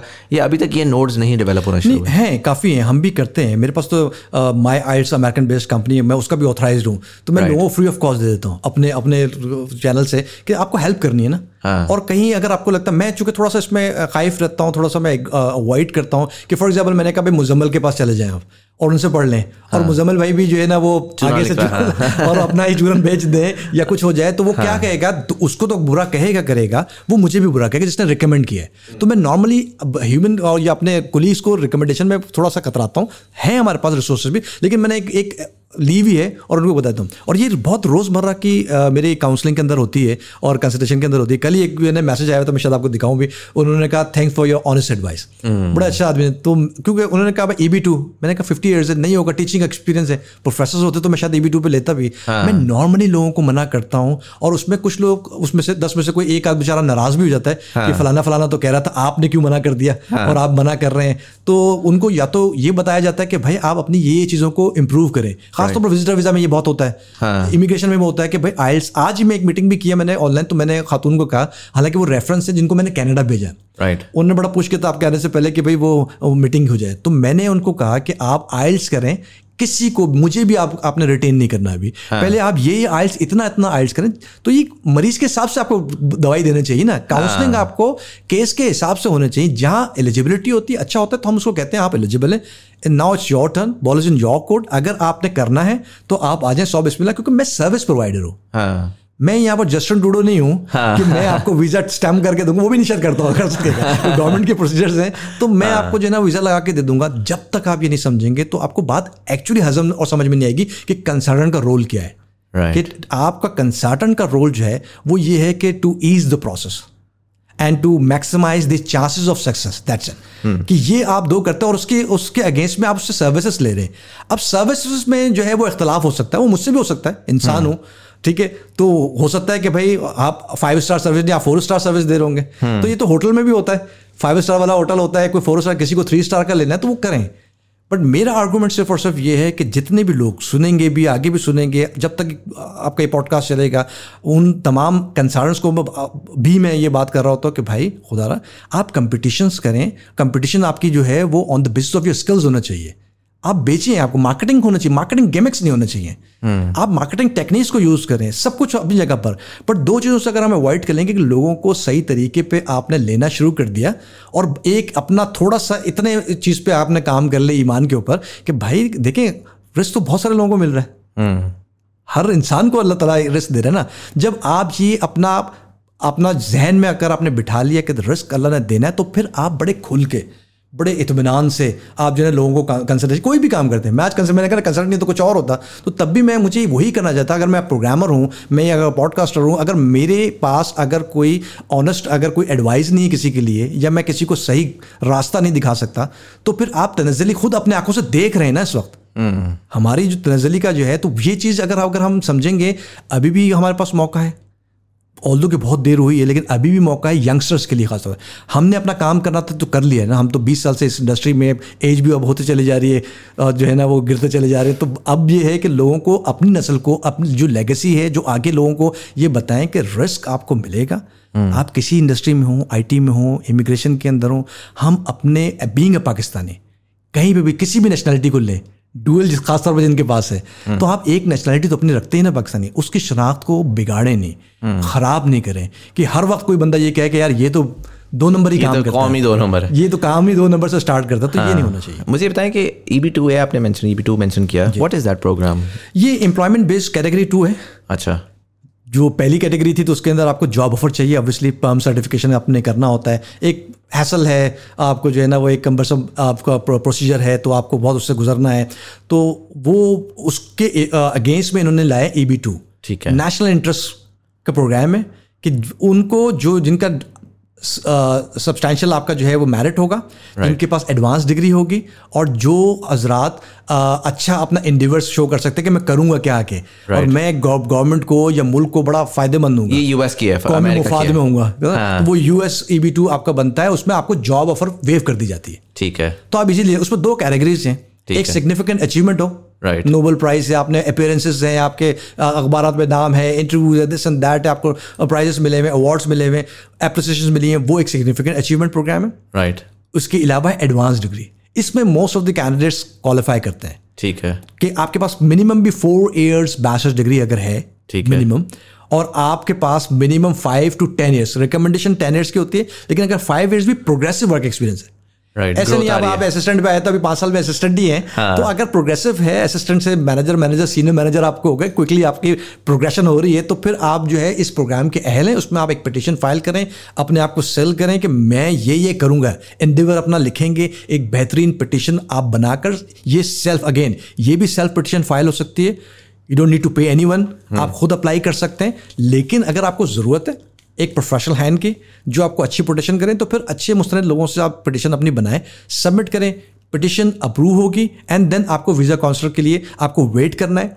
प्रोसेसिंग टाइम भी 1.5 साल लग जाएगा पाकिस्तान में, खासतौर पर UAE में या मिडिल ईस्ट के अंदर, क्योंकि काउंसलर सर्विस अच्छी चलती है यहाँ पर, यहाँ सारे अमेरिकन भी अच्छा काम करेंगे, तो वो जल्दी होने के इम्कान है, 1-1.25 साल में वो शायद निपट जाएगी। लेकिन पाकिस्तान के अंदर ये 1.5-2 साल से पहले मुमकिन नहीं है अभी। और इसमें अपॉर्चुनिटी ये होती है कि अगर आपका हो गया green card, you land and you get a green card. Yes. And how many years before you get a passport? 5 साल आप गुजारें ग्रीन कार्ड पे, सिटीजनशिप अप्लाई करेंगे। अच्छा, इंटरेस्टिंग। स्टार्ट में हमने तस्करा किया इसका, I want to sort of expand on that. How do you see the, अगर मैं मैक्रो के ऊपर जाऊँ थोड़ा सा, ज़ाहिर है 20 साल से तो आप कर रहे हैं, आई थिंक आपके फादर भी करते, 30-32 साल तो आप लोगों को हो गए। What are the trends in this space? चलें, अभी तो 1.5-2 साल में तो एक है ना, दरमियान में बम्प्स कभी नज़र आए आपको कि यार 2008 हो गया, टेररिज्म हो गया तो बम्प आ गया? What are the trends in terms of supply side, के पाकिस्तान में जो लोग जाना चाहते हैं वो किस तरह से बढ़ते हैं, कम होते हैं? देखिए, हालात के पेश नज़र ही होता है, 2016 के बाद अब माइग्रेशन सबसे ज़्यादा हुई है। तो थोड़ी सी स्टैटिस्टिक आपको ये भी बता दूं कि पिछले साल के अंदर अभी तक 8,32,000 लोग जा चुके हैं, हाईली क्वालिफाइड भी हैं, उसके अंदर इंजीनियर्स, डॉक्टर्स भी हैं, और तकरीबन 4.5 लाख लोग जनवरी से लेकर जुलाई तक जा चुके हैं। ये स्टैटिस्टिक आपको रिपोर्ट आपको बता रहा हूँ। मेजर वजह है अभी यही जो बम्स आते हैं, और उसमें हालात, पहले हालात का तकाजा था, बम धमाके हो रहे हैं, टेररिज्म हो रहा है, तो लोगों ने छोड़ना शुरू किया। फिर उसके बाद आया कि आपका रेसिज्म भी बहुत हुआ, फिर उसके बाद आपका फाइनेंशियल क्राइसिस हुए, तो लोगों ने छोड़ना शुरू किया। अब हालात ओवरऑल ही सारे ख़राब हो गए। अब टेररिज्म तो इतनी नहीं है, लेकिन डिफरेंट टेररिज्म है कि आप वल्नरेबल हैं, आप लॉ के तहत भी लॉ में नहीं है, बात समझ रहे हैं? तो आपको हर जगह से आप को परेशानी है। लोग इसलिए चाहते हैं कि भाई एक सक्सेसफुल लाइफ अगर आप फिर भी गुजार रहे हैं अपने मुल्क के अंदर, लेकिन आपके जो है वो सिक्योरिटी नहीं है, सुकून नहीं है, आपको इक्वल अपॉर्चुनिटी नहीं है, ठीक है ना, आपके पास कोई रिसर्च के इदारे नहीं है जहाँ पर आपकी जो ना ग्रोथ होती हो, तो आप छोड़ते हैं अपने मुल्क को। और वो इस साल में, पहले ये होता था कि पहले भी लोग थे, लेकिन उसका बदतरीज वो आहिस्ता आहिस्ता बढ़ती रही। कभी भी पाकिस्तान में पिछले अगर 10-20 साल 30 साल जब से फादर भी कर रहे हैं, हम बचपन में देख रहे होते थे कि वो जो है ना वो कोलंबो जाके अप्लाई करते थे कैनेडियन इमिग्रेशन के केसेस को ले जाकर, क्योंकि वहाँ बड़े क्विकली हो जाता था। तो वो हमने बचपन से देखा कि लोग तो शुरू से ही अप्लाई करते हैं, और उसमें बहुत सारी रीजंस रही हैं। अब जो है वो इकनॉमिकल जो सिचुएशन है वो ज़्यादा ख़राब होने की वजह से भी हो गई है। अभी आप देखें ना, इन्फ्लेशन रेट क्या है, आई गेस 38-39% के ऊपर चले गया है। तो अब बंदा क्या करेगा, उसकी तो क़ुव्वत ख़रीद भी ख़त्म होती चली जा रही है। अभी तो लोग जो है ना वो चीखें निकलना शुरू हो गई हैं, अभी तो और निकलेंगी। तो उसमें बंदा कहता है कि यार आप डिफरेंट कंट्री में जाकर, वहाँ पर भी थोड़ा इन्फ्लेशन तो हर जगह हिट कर रहा है, लेकिन उस लेवल पर नहीं करना जो हमारे यहाँ हो रहा है। हम तो श्रीलंका से भी बहुत आगे चले गए ना ऊपर। तो अब हम क्या है कि हमें परेशानी है, तो जिसके पास बेचारे का पैसा है, स्किल्स है, और या कोई टेक्निकल स्किल्स है और वो कोई जा सकता है, ये जॉब हासिल कर सकता है, तो वो रुख कर रहा है मुख्तलिफ कंट्रीज़ का। उसमें कनाडा ऑस्ट्रेलिया तो अपनी जगह पर है, लेकिन आपको पता है कि माइग्रेशन सिर्फ कनाडा ऑस्ट्रेलिया में नहीं, क्योंकि तो टाइम लेती है, साल 1.5 साल तो वैसे ही लेती है। तो ये जो माइग्रेशन हो रही है मुख्तलिफ कंट्रीज़ में, लोग यूरोप बहुत ज़्यादा गए, लोगों ने मिडल ईस्ट की भी एक बहुत बड़ी तादाद है, जो पिछले अगर कुछ आपने स्टेटस निकालेंगे आपको पता चल जाएगा कि कई लोग जो है वो छोड़कर यहाँ आए। मैं भी अक्सर लोगों को बताता हूँ कि भाई अगर कुछ नहीं हो रहा, विजिटर वीज़ा रिफ्यूज़ हो गया है, या बैंक स्टेटमेंट है नहीं, या डॉक्यूमेंट दिखा नहीं सकते हो, तो फिर आप मिडल ईस्ट का रुख क्यों नहीं करते हैं? हम वन विंडो विजन ये कर रहे होते हैं कि बस एक ही यार गोरा मुल्क मिल जाएगा तो मैं चले जाऊँगा गोरी। तो यहाँ पर भी गोरियाँ नज़र आ रही हैं, मसला नहीं है। तो आप जाकर जो है वो अगर मिडल ईस्ट में करेंगे तो थोड़ा अर्सा कमाएं, वहाँ से प्रिपरेशन करें, तो उनको देन एंड देयर सोल्यूशन चाहिए होता है। बस मैं यहाँ अभी एक हफ्ते में चले जाऊँ, ऑल्दो कि माइग्रेशन में भी आप एक हफ्ते में नहीं जा रहे होते, तो उनको एक हफ्ते में चाहिए कि भाई मैं मुझे एक हफ्ते में बाहर निकल, तो मिडल ईस्ट जाए, आप एक स्टेप अहेड हो। हालांकि मिडल ईस्ट से is a very common pathway by the way, कि लोग आते हैं 3-1 साल गुजारते हैं, कनाडा अप्लाई करते हैं, ऑस्ट्रेलिया अप्लाई करते हैं, आगे निकल जाते हैं। करना भी चाहिए। देखें यहाँ पर देखें, अगर आप रेजिडेंट हो जाते तो जॉर्जिया, ये छोटी बड़ी कंट्री तो वैसे ही आपको ऑन अराइवल मिल जाती है। फिर आपको सुकून, लाइफ स्टाइल। मैं अक्सर अपने स्टाफ क्लाइंट को भी बता रहा था, जिनको जब मैं एक्स्ट्रा ये बात करता हूँ कि यार मिडल ईस्ट चले जाओ, और लोग मैं इसको नहीं काम करता हूँ, लेकिन मैं सब उनको पाथवे बताता हूँ कि भाई आप मिडल ईस्ट चले जाओ, अब आपका नहीं हो रहा, मैंने भी मना कर दिया, ले भी नहीं रहा मैं, तो मिडल ईस्ट चले जाओ। कुछ थोड़ा सा जब आप घर में आपके जब आग लगती है तो आप पहले बाहर निकलते हैं, ऐसा नहीं कि जब मार के किसी और शहर में चले जाते हैं। आप एक प्रेशर से निकलें और बाहर खड़े हो, दुबई आए, ओमान आए, कतर आए, अपने दिमाग को सोचने की सलाहियत तो देना। वहाँ तो आप सोच ही नहीं पा रहे, वहाँ पर तो there is so much happening around you. Europe का आपने जिक्र किया, I recently saw Portugal and Spain and I believe even Italy did something similar as well. They started these sort of freelancer visas that do have a pathway towards Portugal. तो definitely कि वहाँ पर अगर आप certain amount of years लगा लें तो आपको पासपोर्ट मिल जाता है. आई नो ऑफ, अच्छा जब ओरिजिनली ये आया था तो मैंने देखा, मैंने कहा यार पाकिस्तान में कहाँ ही लोग होंगे. फिर क्योंकि मेरा कंप्यूटर साइंस से ताल्लुक है और मेरे जो सारे बैचमेट्स वगैरह हैं वो हार्डकोर फास्ट बड़ी अच्छी यूनिवर्सिटी है, वो सारे के सारे बड़े अच्छे वेल सेटल्ड आईटी वाले थे. तो उस पर मुझे 3-4 लोगों का पता लगा जो कि पोर्चुगल गए और they are very happy there, क्योंकि वो ये कि वो रिमोट जॉब्स कर रहे हैं. लेट्स से $4-5 हज़ार डॉलर वो कमा रहे थे, उनकी आई थिंक रिक्वायरमेंट $3,500 है. वो उनको मंथली वहाँ ड्रॉप हो रहा है और वो 4-5 साल गुजारेंगे और उनको पासपोर्ट मिल जाएगा, फैमिली भी वहीं सेटल हो जाएगी. ऐसे इस तरह की अपॉर्चुनिटीज़ क्यों पाकिस्तान में मेन स्ट्रीम नहीं हो पाती? लाइक इंडिविजुअल्स को तो पता लग गया भाई जो तंत्रबाज 2 में से 10 है, 10 में से 2 है, वो तो निकल जाएगा. बट मेजॉरिटी अभी भी उसी जोन में है कि यार हम किसी तरह अमेरिका निकाल दो, यूके निकाल दो, जो कि ओवरफ्लो कर चुकी हैं पाकिस्तानियों से. ऑन द अदर हैंड अगर मैं यूरोप को देखूं तो यूरोप की ड्विंडलिंग पॉपुलेशन है, जापान की ड्विंडलिंग पॉपुलेशन है. जापान मल्टीपल टाइम्स आ चुका है, Germany multiple times Pakistani government के पास आ चुका है कि यार हमें बंदे चाहिए, ट्रेन करो, हमें बंदे दो. बट समहाउ वो जो पैथवे है वो सीरियसली नहीं देखा जा रहा. What do you think about that? Are you potentially looking at कि यार अच्छा हम डाइवर्सिफाई करके अब इन एरियाज़ को भी ऐड कर लेते हैं, कंसिडरिंग कि जैसे जैसे अंडरस्टैंडिंग बढ़ रही है तो इसकी डिफ़िकल्टी भी बढ़ती जा रही है ना, जो मेन प्रोग्राम्स हैं आपके कनाडा ऑस्ट्रेलिया वगैरह, क्योंकि वो इंडिया से भी कंपटीशन आ रहा है, चाइना से भी कंपटीशन आ रहा है. तो How is there a plan to diversify to these other countries as well? देखिए हमने किया भी था, हमने पोर्चुगल का D7 वीज़ा जो है वो अनाउंस किया. वो क्या होता है? भी बनाई. वो होता है कि आप फ्रीलांसिंग जिसको आप कहते हैं, पैसिव इनकम का. राइट. तो हमारे सबसे पहले ये होता है, देखें जो इस तरह के आते हैं पोर्चुगल इटली वगैरह, तो सबसे ज़्यादा जो रुझान होता है, जो अप्लाई कर रहे होते हैं वो लोग लेबर क्लास होती है. तो प्रोग्राम तो वैसे ही जो है ना वो फ्लॉप हो जाता है. आम, और जो आम जनता है, आम आवाम है, वो क्वालिफाइड है, जिसको हम मैं क्वालिफाइड हूँ, मैं अमेरिका क्यों ना जाऊँ, वो ये कहते. तो हम वही कहते, जो हमने बात की कि एक ही तरफ देख रहे हैं. वो नहीं चाहते कि ना उनको हम, जब आप देखें आप कोई चीज़, क्या चाहे आप बेकरी में भी हो, आपकी चीज़ नहीं बेकरी होगी तो वो तो बासी होगी ना. तो हम वो प्रोग्राम भी खोल के अगर बैठे रहेंगे तो लोग जब नहीं डिमांड, या उनको बताओ ना तो कहते नहीं यार पोर्चुगल कौन जाएगा, या इधर का जाए. अब ठीक है, अब हमें वो कहते ना हमें मार पड़ी है तो हम अब इधर उधर अभी थोड़े से beggars can't be choosers हुए में. तो वो कहता है अब कुछ भी मिल जाए. तो अब मुझे एक बंदे ने कहा कि यार कोई भी कर दो, युगांडा का भी कर दो तो मैं चले जाऊंगा. अच्छा जब बेशक जाओ युगांडा तो फिर लेंगे नहीं. तो ये एक मसला है हमारे साथ. तो हम देखिए एडेप्टेबिलिटी होना चाहिए.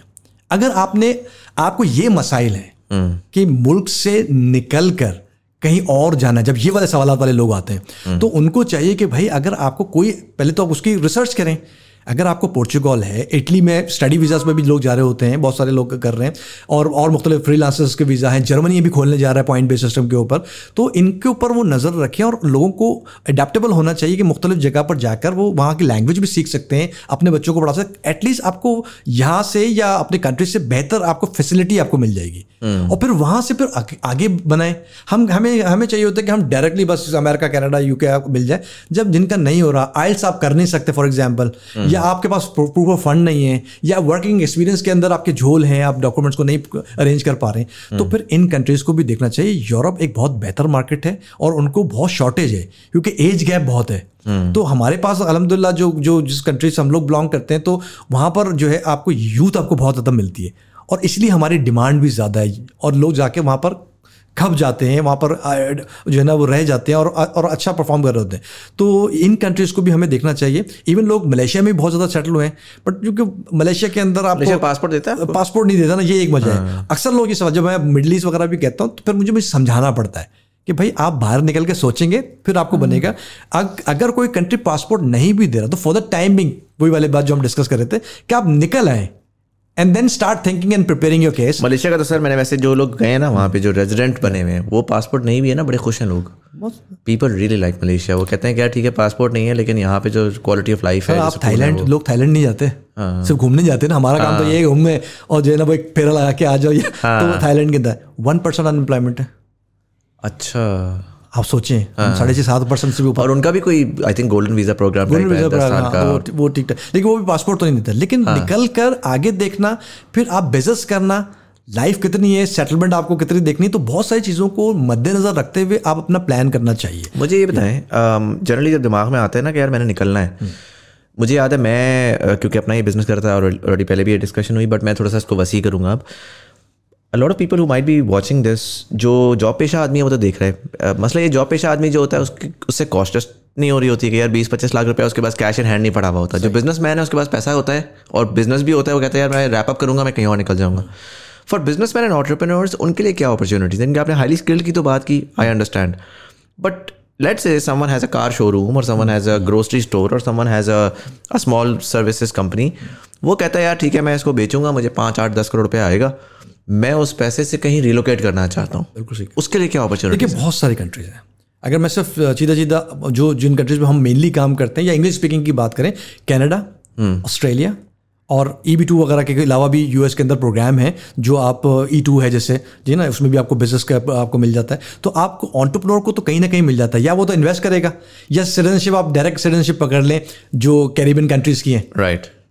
सेंट किटीज हो गया, एंटीगा बरबूदा हो गया, डोमिनिका हो गया। वो एक सिंगल बंदा भी $1-1.5 देकर अब पासपोर्ट ले लेता है अगर उसको ट्रैवलिंग है। क्योंकि हमारे यहाँ बड़ा मसला है ट्रैवलिंग का, वीजा बार बार अप्लाई करना, वीजा इश्यूज होते हैं, रिफ्यूज भी होता है, बड़ा बड़ा आदमी भी रिफ्यूज हो जाता है, ठीक है। तो और फिर ईज ऑफ डूइंग बिजनेस हमारे मुल्क में नहीं होने की वजह से पासपोर्ट वाला तो I mean we had a conversation about that as well, passport वाला, but that's very high net for the individuals, right? कि जो बंदा अगर पासपोर्ट खरीद के, मतलब वो एक सर्टेन ही लेवल है। हाँ, एंटरप्रेन्योर्स भी कर रहे हैं। वही एंटरप्रेन्योर में आपके पास देखें कोई भी 1-2 करोड़ वाली तो कहानी नहीं है अभी, ठीक है। अनटिल अनलेस कि आप यही जो डिफरेंट कंट्रीज हैं लाइक यूरोप हो गया, आप उसमें रेजिडेंस परमिट खरीदे, फिर मतलब रेजिडेंस परमिट में जाए। परमानेंट रेजिडेंसी तो आपको परमानेंट रेजिडेंसी होगी, रेजिडेंस परमिट जैसे आपका UAE के अंदर है, आपने एक कंपनी खोली, ठीक है, आप उसके ओनर हो गए, ठीक है, आपने ग्रोसरी शॉप चलानी है, आपने अपना वीजा निकाला, अब आप रेजिडेंस परमिट है, अब 8-10 साल गुजारेंगे तो फिर आप शायद आपने जबान सीख ली, तो आप जो है ना उसके बट उसके पाथवेज एग्जिस्ट करते हैं, लोग करना चाहते हैं, लेकिन जो कंसल्टेंट्स ऑफर नहीं करते, हैसल है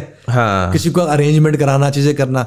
एक आध दुक्का कोई अगर कोई कर रहा होता तो कर रहा होता। कंसल्टेंट्स क्या ऑफर करते हैं जनरली बिजनेस जो बैलेटिंग सिस्टम पे है, पॉइंट सिस्टम्स के ऊपर है, नेटवर्क को करना है, तो वो नेटवर्क स्टार्ट ही आपके $2-2.5 लाख से स्टार्ट होती है, ठीक है। अब फॉर एग्जांपल जैसे कनाडा की हम बात करें, कनाडा का एंटरप्रेन्योर प्रोग्राम जो है वो नॉर्मल प्रोग्राम चलता है तकरीबन $5 से $6 लाख का नेटवर्क हो, माली असासाजात, और कम से कम भी $2 लाख आप अपना बिजनेस जो प्रपोज कर रहे हैं वो एप्लीकेशन में आपको देना पड़ेगा कि मुझे क्या करना है, ग्रोसरी शॉप करना, फलाना करना है। तो अगर मैं इसको समझने की कोशिश करूँ, नेटवर्क की आपने बात की, मैं एक बिजनेसमैन हूँ और मेरा लेट्स अज्यूम गाड़ियों का शोरूम है, ठीक है।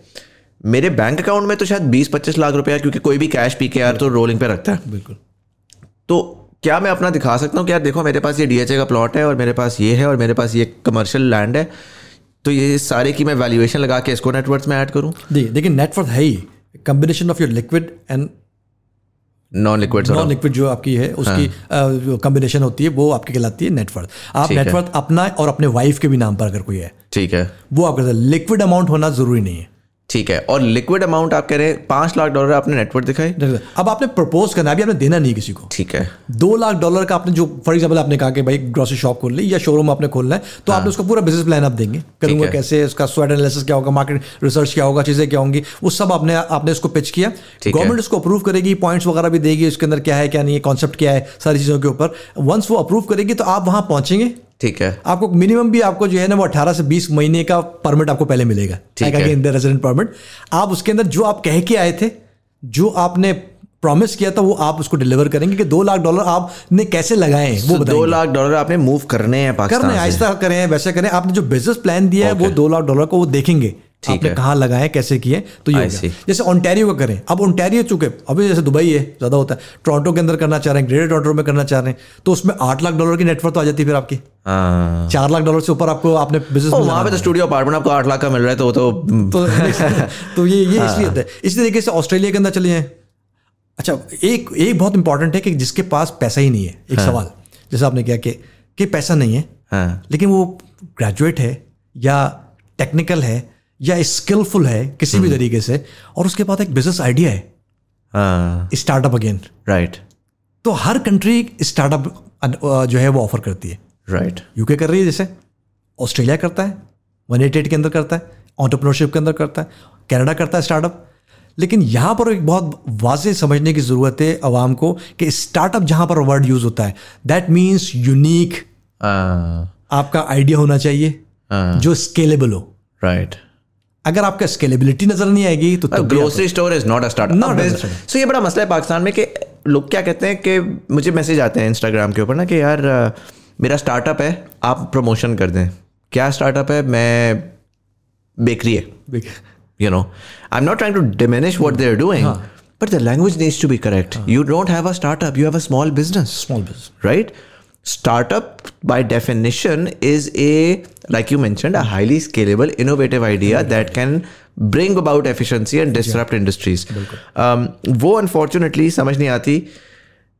और जो इस केस में probably what I would say is कि अ लॉट ऑफ टाइम्स दिमाग में पहले आता है कि यार बाहर निकलना है तो स्टार्टअप और फिर आइडिया सोचना है। तो आइडिया आई थिंक पहले होना बड़ा जरूरी है, क्योंकि वो लोग वहां पर आपको बुला करके छोड़ नहीं देंगे, वो आपको एक एक चीज चेक करेंगे। इस जहन से जब तक नहीं निकलेंगे कि बस मुझे, हम आते हैं वीज़ा की भूख में, सिर्फ हमें होती है वीज़ा किसी तरीके से मिल जाए, बस हमारा सोच ही नहीं होती।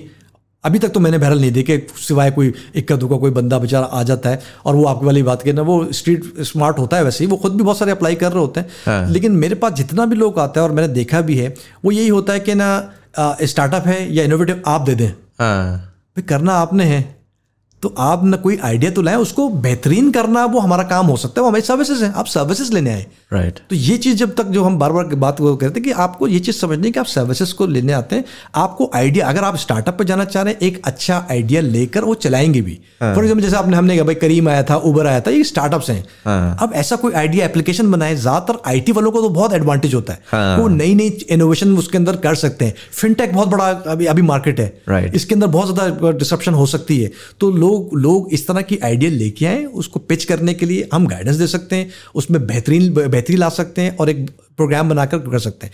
जब ये करेंगे तो दोनों तरफ से फायदा होगा, आपको खुद स्टार्टअप स्टार्ट करने का फायदा होगा और जिस कंट्री में जा रहे हैं उसको फायदा होगा, और ऑल ऑफ अ सडन आप अल्टीमेटली आपको जो है वो आपकी कंट्री को भी फायदा होगा, क्योंकि आप रेमिटेंसेस भी भेज रहे होते हैं। जहां पर लोग सवाल अक्सर कर रहे होते हैं ना कि यार ये तो बहुत ब्रेन ड्रेन हो रहा है, तो भाई एक नज़र, अब ये एक नज़रिया है बिल्कुल होता है, लेकिन एक नज़रिया ये भी तो है ना कि ब्रेन गेन भी तो हो रहा है। जब आप दूसरे मुल्क में सेटअप करते हैं, पढ़ाई करते हैं, या आप जो है स्किल होके जाते हैं, तो वहाँ की चीज़ें भी तो बहुत सारी आप चीज़ सीखते हैं, कर रहे हैं, जब आप आते हैं इवेंचुअली या ट्रिप लगाते हैं, जब भी करते हैं तो आप बहुत ज़्यादा मॉडर्नाइज होते हैं, बहुत ज़्यादा आप जो है वो डिसिप्लिन होते हैं, और आप स्किल्स लेके आते हैं कि बाहर ममालिक में क्या हो रहा है। जैसे यूएई के अंदर ही आप देखें तो बहुत सारे लोग जब यहाँ से जाते हैं तो उनको बड़ा डिफरेंट लगता है, वहाँ क्या हो रहा है, यहाँ क्या हो रहा है, लोग ये सिग्नल बिल रुक क्यों नहीं रहे। तो ये सारी चीज़ें जो है नहीं, वो आई थिंक ये बड़ा आपने इंपॉर्टेंट पॉइंट उठाया, और ये आजकल बड़ी एक कॉन्वर्जेशन बनी हुई है, और हमेशा ही रहती है पाकिस्तान में, और मैं उसमें 2-3 चीज़ें कहना चाहूँगा। मुझे पिछले एक खातून ने मैसेज किया इंस्टाग्राम के ऊपर, मैं I was just talking about the economy के हालात बड़े ख़राब हैं, तो उन्होंने बोला आप तो छोड़ के चले गए, अब आपको क्यों राइट है ना कि आप बोलें। तो मैंने कहा सर अगर आपकी लॉजिक अप्लाई की जाती तो कायदे आज़म को वापस ना आने दिया जाता और पाकिस्तान ना बनाने दिया जाता, क्योंकि कायदे आज़म भी छोड़ कर गए थे यूके, राइट। बाहर जाना कोई कबाहत नहीं है उसके अंदर, बाहर जाके एक्सपोजर लेना कोई कबाहत नहीं है। अगर कायदे आज़म शायद यूके ना गए होते तो शायद उनके अंदर वो ग्रोथ ना आई होती जिसके बाद वो इवेंचुअली उन्होंने पाकिस्तान बनाया आके। अगर हम उससे और मज़ीद पीछे चले जाएँ तो हमारे रिलीजन के अंदर हिजरत is a very inherent part of it, right. But even more importantly अगर मैं बहुत रिसेंट टाइम्स में आऊँ, देखिए हालात ख़राब होना is not the only metric for leaving your country. If that was so, अगर अच्छे हालात हैं तो आपको मुल्क में ही रहना चाहिए। तो चाइना जो कि पिछले 30 साल में मैसिवली ग्रो किया है, दुनिया की हिस्ट्री में किसी एम्पायर की इतनी मैसिव ग्रोथ नहीं हुई जितनी चाइना की पिछले 30 साल में हुई है। 900 मिलियन लोग पॉवर्टी से निकाले गए हैं, वेयर एज सबसे ज़्यादा इमिग्रेशन भी आउटवर्ड भी चाइना से हुई। 1991 के बाद India finally started growing very rapidly. आज हमारे सामने इंडिया जो जायंट है वो हम करीब भी नहीं आते उनके। आप पिछले 30 साल उठाएं और ज़रा देखें कि उनके इमिग्रेशन नंबर्स क्या थे। पूरी दुनिया के जहाँ पर हम एक ही ब्रेथ में कहते हैं कि देखो दुनिया का हर कंपनी का बड़ा CEO इंडियन है, तो वो कहाँ से आया इंडियन भाई?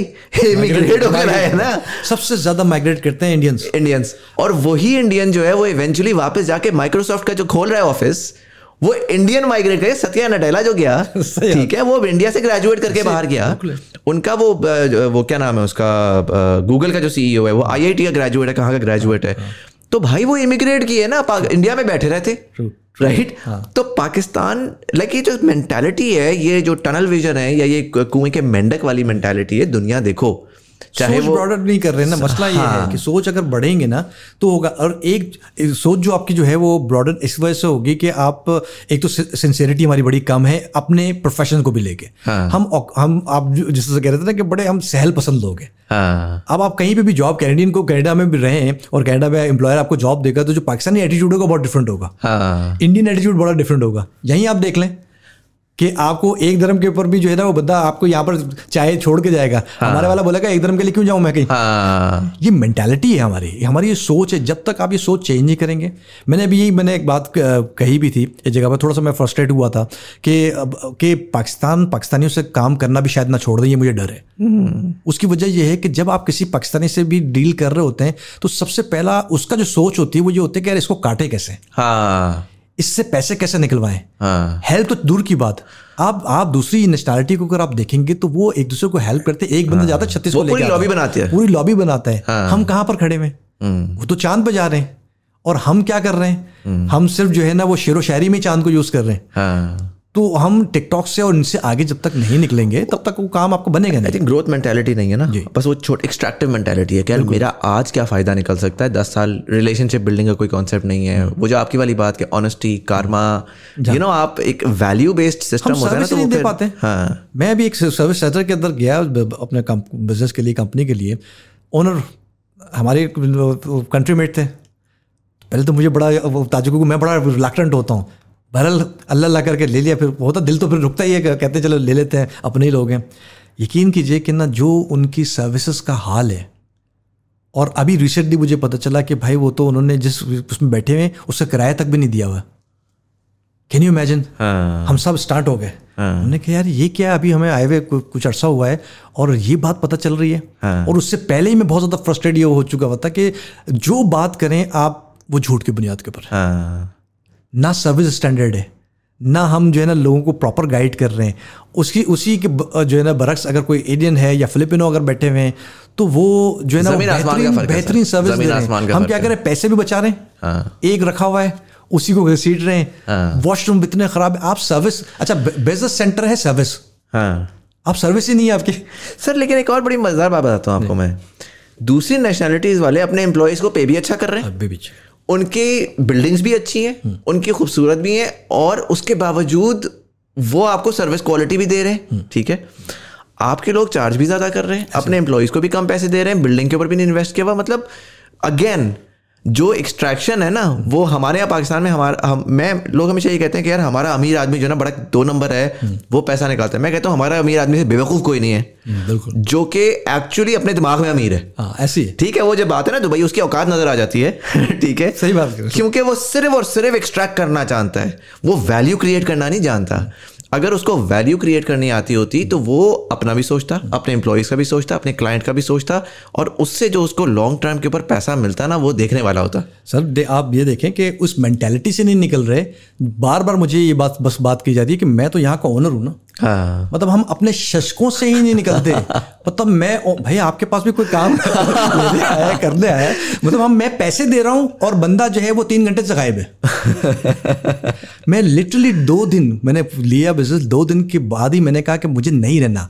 I don't care about the money, मुझे चाहिए सुकून के लिए आया हूँ मैं यहाँ पर।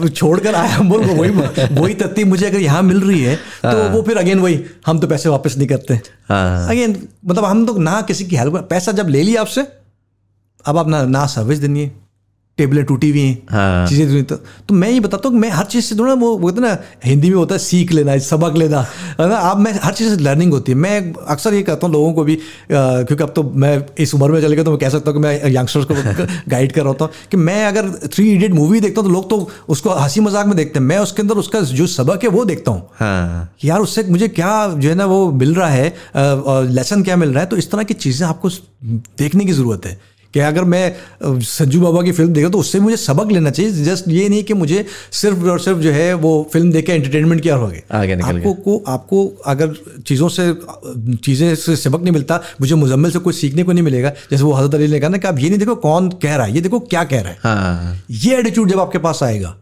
तो आप तरक्की खुद ब खुद आपके अंदर से, तरक्की आपके अंदर से होती है। आप अपनी तरक्की करेंगे तो औरों की तरक्की भी इसके अंदर देना शुमार होगी। और यही फिर आपका फ्रस्ट्रेशन नहीं होगा कि हम देखेंगे यार हमारे सारे लोग, जहां आप काम करने जाओ, जहां बचने की कोशिश करो, जहां आप देखोगे हमें जो है ना वो होता है कि ना लोग जो है ना हमारे वाले निकलते हैं। तो एनीवेज बात ज़्यादा, अगर मैं थोड़ा सा इसको लपेटूं और वापस लेकर आऊँ, मुझे एक बात ये बताएं कि आजकल ना बड़ा ये चल रहा है सिस्टम। समवन आई नो, अभी मैं कल मेरी फ्लाइट थी बैक टू दुबई, तो पाकिस्तान में मुझे कह रहे थे कि यार सब दुबई का क्या सीन है, नॉट वेरी हाईली क्वालिफाइड। तो वो कह रहे थे कि यार कोई बेसिक जॉब वगैरह मुझे मिल जाए। फिर उन्होंने कहा कि यार वो मेरा आया हुआ है दोस्त वो दुबई से, तो वो मुझे बता रहा था कि इटली में ना बड़ा सीन है आजकल के, बस आपको वीज़ा लग जाता है और आप बस पहुंच जाएं और बस जो हो जाएगा कुछ ना। तो उससे मुझे ये रियलाइजेशन हुई है, सिर्फ इवन लेबर क्लास या उसमें नहीं है, ये इवन पढ़े लिखे लोगों का ये कॉन्सेप्ट है कि यार कनाडा पहुंच जाओ फिर देखी जाएगी, स्पेन पहुंच जाओ पासपोर्ट जला दो। What are your thoughts about these things? First obviously in terms of legality, secondly अगर लीगल है भी, यानी कि कुछ एरियाज में इस तरह है ना कि आप रेफ्यूजी स्टेटस कर लो, आप वो कर लो, लीगली आप अपने आप को कर भी लेते हो, but do you think that's worth it? Not advisable. अच्छा, लेकिन 2-3 इसमें हैं सिलसिले, क्योंकि जो आपका कॉन्सिक्वेंसेस है वो बड़े ख़तरनाक होते हैं। आप पूरी फैमिलीज को लेके, आपने खुद देखा ना डंकी से जो जा रहे थे लोग। ये हम ऐसी डिसीजन लेते हैं ना, उसमें कुछ लोग थोड़े बहुत पढ़े लिखे भी होंगे, ज़्यादा आपके अगर होंगे लेबर क्लास तो थोड़ा बहुत 1-2 लोग होंगे भी, फैमिली को भी लेके जा रहे थे। सारा का सारा आप जो है ना वो आंखों देखा आप कर रहे होते हैं, तो लोग रिस्क लेते हैं। उसकी मेन वजह वो अगेन वही है ना कि लोग करीब करीब के देखें, मुल्क तो फिर भी चल ही रहा है ना, लोग रह रहे हैं, हम भी बड़ा अच्छे इलाकों में रहते हैं, चीज़ें रहते हैं, तो लोग तो वैसे भी रह रहे हैं, जिंदा तो है ही ना, काम तो हो ही रहा है, चल तो रहा है। बट मुश्किलात और इधर उधर जब देखते हैं कि यार ये हो रहा है, और एक इंसानी फितरत है, डरता जल्दी है, तो उस डर की वजह से वो कहता है मैं कहीं पे भी चले जाऊंगा, राइट, और किसी भी तरीके से चले जाऊंगा। मेरा अपना मानना है और लोगों को एडवाइस ये होती है कि भाई देखिए jugaad itself is a illegal thing. जब हम करते हैं कुछ इसको बना रहे हैं, जुगाड़ कर रहे हैं, तो वो एक टेक्निकल, तो आप किसी कंपनी से करा लेते हैं तो ज़्यादा सही था। तो आप जब जुगाड़ करते हैं वो लॉन्ग टर्म में नहीं होता, राइट। उसके कॉन्सिक्वेंसेस होते हैं कि एक तो हम जिस नेशनलिटी के होते हैं, तो फिर वो जो मेरे आप जैसे लोग या कोई और अच्छा अगर जाने वाला जाना चाहता है, तो वो क्या होता है कि उसको भी उसी नज़र से देखा जाता है। फिर एक ही लकड़ी से हाँके जाते हैं जो हमारा है। आप कुछ भी नहीं कर रहे, अब यहाँ से फ्लाइट पकड़ें, जॉर्जिया कितना छोटा मुल्क है, पाकिस्तान के मुकाबले में तो कुछ भी नहीं है ना। आप जॉर्जिया चले जाएं ना, आपको 1.5 घंटा साइड में करके बिठा दें, मैं आपको इनाम दूंगा। आपको पूछे ना अगर वो कि भाई क्यों आए हो, क्या करने आओ, बाकी लोगों से तो नहीं पूछते। तो ये जब वैल्यू इसलिए होती है कि जब आगे वाले लोग जाकर ये इस तरह के जुगाड़ करते हैं तो उसके अंदर आपको नुकसान होता है। बहरहाल अगर कोई पहुंच जाता है, चले भी जाता है, जैसे इटली पहुंच गया, चीज़ें कर दिया, तो फिर वहाँ पर वो अपने स्किल से, अपने बिजनेस से या कुछ करके ये ना करें कि जो होगा देखा जाएगा। फिर तो फिर आप पाकिस्तान में ज़्यादा अच्छे हैं, कुछ है तो सही, अगर आपने थोड़ा बहुत भी है। और एक बंदा बिल्कुल जीरो है, गांव से उठता है, हम तो देखते हैं कि गांव से उठता है, वो कहता है मुझे कनाडा जाना है, मुझे इटली जाना है। जब आप अपने मुल्क में थोड़ा बहुत भी कुछ नहीं कर सकते तो आप सोचिए कि आप बाहर जाके कैसे आप सर्वाइव करेंगे, जहां पर सेफ्टी नेट भी नहीं है, जान पहचान भी नहीं है, जान पहचान भी नहीं है, लैंग्वेज भी नहीं है। वो सिर्फ 10 में से 1 या 2 जो लोग कामयाब होते हैं ना, उनको देख रहा होता है। सिंपल सा फॉर्मूला है, डंकी में 100 लोग निकलते हैं, 2 बच के आते हैं। और फिर वो अपनी कहानी बता रहे, तो आप जाके सर्च करें गूगल के ऊपर तो आपको पता चलेगा, जब अपनी स्टोरीज बताते हैं कि पाँव में ये हो गया, ऐसा हो गया, वैसा हो गया, लग गया, मरने वाले थे, लोग फिर भी नहीं आते हैं। मैं आपको ऐसी किस्सा याद है कि मैं मेरी चूँकि वीडियोस लोग अगर अक्सर देख लेते हैं, तो मैं गाड़ी सही कराने गया अपना कराची के अंदर, तो वो एक बंदे लड़के ने मुझे पहचान लिया कि यार वो आप मेरे पास पहले आते थे और आपको मैंने टिप्स में देखा। ठीक है यार, वो आप मुझे पता आप करते तो नहीं है, डंकी करवा दें। मैंने कहा अभी वाकया हुआ है, अभी वाकया हुआ है, तो नहीं वो तो ठीक है, लेकिन देखिए हो जाता है वो, तो हम भी कुछ ना कुछ कर ही लेंगे। मतलब हमारी I would have thought के इस वाकये के बाद जो सोच भी रहे थे वो पीछे होके बैठ जाएंगे। मैं हैरान हूँ, मैं उसको शक्ल देख लिया, फिर मैं अब चूंकि अब क्या करें, मैंने कहा हाँ ठीक है मैं देखता हूँ। मैं कुछ होगी जुगाड़ तो आपको बताऊंगा। अब उनको कौन देखा बैठ के समझाना, हर किसी को तो नहीं समझाया जाता। वो अगला भी कहता है कि यार बस आपसे जो काम का है काम करें ना, क्यों समझा रहे हैं फालतू में, नहीं समझा। तो यही होता है, अगर आप किसी को बताओ ना कि जैसे मैंने पहले जब शुरू किया, थोड़ा सा वजह शौहरत बनी कि स्कैम्स के ऊपर मैंने बात करना शुरू की। जब स्कैम्स के ऊपर की, तो अक्सर जो शुरू में होता है ना, शुरू में तो पहले आपको जो अच्छाई होती है उसको रिजेक्ट किया जाता है। तो बोले आपको क्या तकलीफ है भाई, जो करा करने दो। तो मैंने कहा फिर ठीक है, सबको ये करना चाहिए, गलत को गलत नहीं बोलेंगे तो फिर वो क्या है, फिर नहीं अनिल मुनकर तो नहीं होना चाहिए ना। तो आप अगर कोई चीज़ गलत है और उसको आप रोकें, अगर आप रोक सकते हैं, मेरे पास प्लेटफॉर्म था, मैंने उसके थ्रू लोगों को आगाही दी कि भाई कौन होता है, रजिस्टर्ड कंसर्न्स कौन होते हैं, ऑथराइज एजेंट कौन होते हैं, जॉब ऑफर की हकीकत क्या है, एटलांटिक प्रोग्राम्स को कैसे होते हैं। अभी तक भी आप उठा के ईमेल्स देख लें, लोग पूछते हैं एटलांटिक प्रोग्राम नहीं करते, जबकि उसके अंदर जॉब ऑफर दरकार है। जॉब ऑफर देगा कौन, आप देना। अच्छा मैं दूंगा तो फिर लेजिटिमेट होगी नहीं होगी, आप कैसे बताएंगे 25 करोड़ को मैं जॉब ऑफर देता हूँ, निकाल लेता हूँ। मिडिल ईस्ट में आप देख लें, हमारे अरीब करीब में लड़कियां बेचनी है। अब मुझे हैरान ये होता है कि कैसे, किस ईमान के तहत आप लोग जिससे बात कर रहे हैं, आप उसको कह रहे हैं कि ना 2 महीने लेती हूँ, कनाडा भिजा देती हूँ। और टोटली आपकी टेक्निकल बात से हटकर से ये होती है 5,000 अभी लेंगे, 5,000 बाद में लेंगे, 5,000 ये होगा। सिंपल है। मेरा फीस का उस वक्त बताया, तो मुझसे आप 1 घंटा बात करें, आप मुझसे बात करने आए, आप मुझसे फीस का नहीं पूछेंगे, मैं नहीं बताऊंगा आपको। आप पूछेंगे कि आगे क्या करना है, तो फिर बात होगी। अब मैं शुरू से हो कि यार 15,000 दरम के अंदर आप लोगों को जॉब बेच रहे हैं, आप उनसे, चूंकि वो बंदा ज्यादा पढ़ा लिखा होने तो रिसर्च नहीं कर सकता, वो हाँ कर रहा है, और वो कह रहा है कि अच्छा जब 15,000 ले लू के इधर से किसी ना किसी तरीके से नहीं, देख पहली बात ये कि 15,000 दरम में जॉब हो कैसे सकती है। अगर कोई एम्प्लॉयर ले भी रहा है, उसको यूं कहना चाहिए कि भाई नहाओगे क्या, निचोड़ोगे क्या। आप क्या चीज लेंगे, खुद क्या जेब में रखें, जिसके लिए आप सेल कर रहे हैं, क्योंकि आप सेल कंसर्न है। यूएई के अंदर सारे के सारे सेल कंसर्न मैं आज आपको बता दूं। अच्छा, कंसर्न तो है ही कोई नहीं एक्चुअली, क्योंकि सेल्स कर रहे हैं, उनके टारगेट हैं, खर्चा आपने देना बहुत ज्यादा, अपने कमाना है, अब घर बेचने, ठीक है ना। अब वो 15,000 का लगा हुआ है बंदी कि मैं जॉब ऑफर, अच्छा एम्प्लॉयर कौन है वो हम आपको नहीं बता सकते। जिसके लिए जॉब करने जा रहे हो, हमारा लॉयर अच्छा लॉयर है, आपका लॉयर है, 15 दरम में 7.5 तो खुद रखेगा ना। 5,000, तो आप ये 5-7 हज़ार में किसी को जॉब ऑफर कनाडा भी जा रहे हैं। तो ये बड़ा ही हैरत अंगेज बात है। हमारी अवाम चाहे इंडियन है, पाकिस्तानी है, बांग्लादेशी, जो हमारी बात समझें सीखें, उनको आगे, अच्छा ये चीज़ वायरल नहीं होती ना।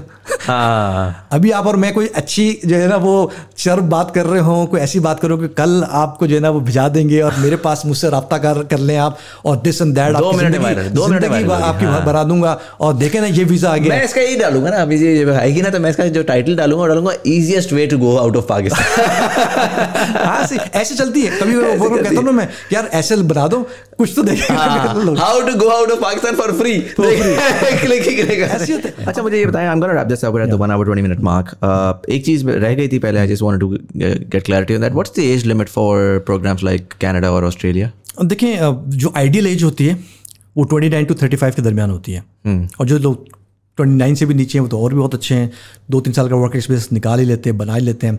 बैचलर्स और मास्टर्स, आइडियल है कि मास्टर्स डिग्री आपकी इक्विवेलेंट कैनेडियन हो, तो वो अप्लाई करें।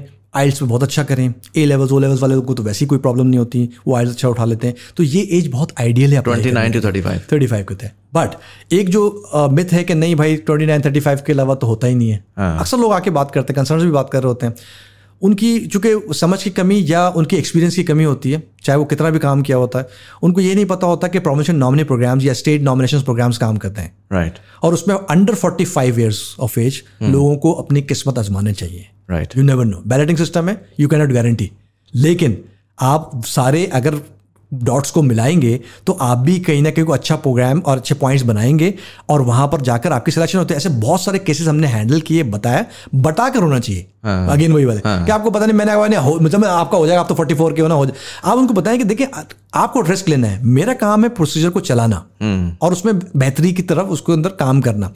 तब आपका काम जो है वो आप आए, बैलेटिंग के अंदर आए, आपको एल्बर्टा चूज कर सकता है, 300+ पॉइंट्स के ऊपर सिलेक्ट करता है, तो आप कैसे किसी को डिनाई कर सकते हैं?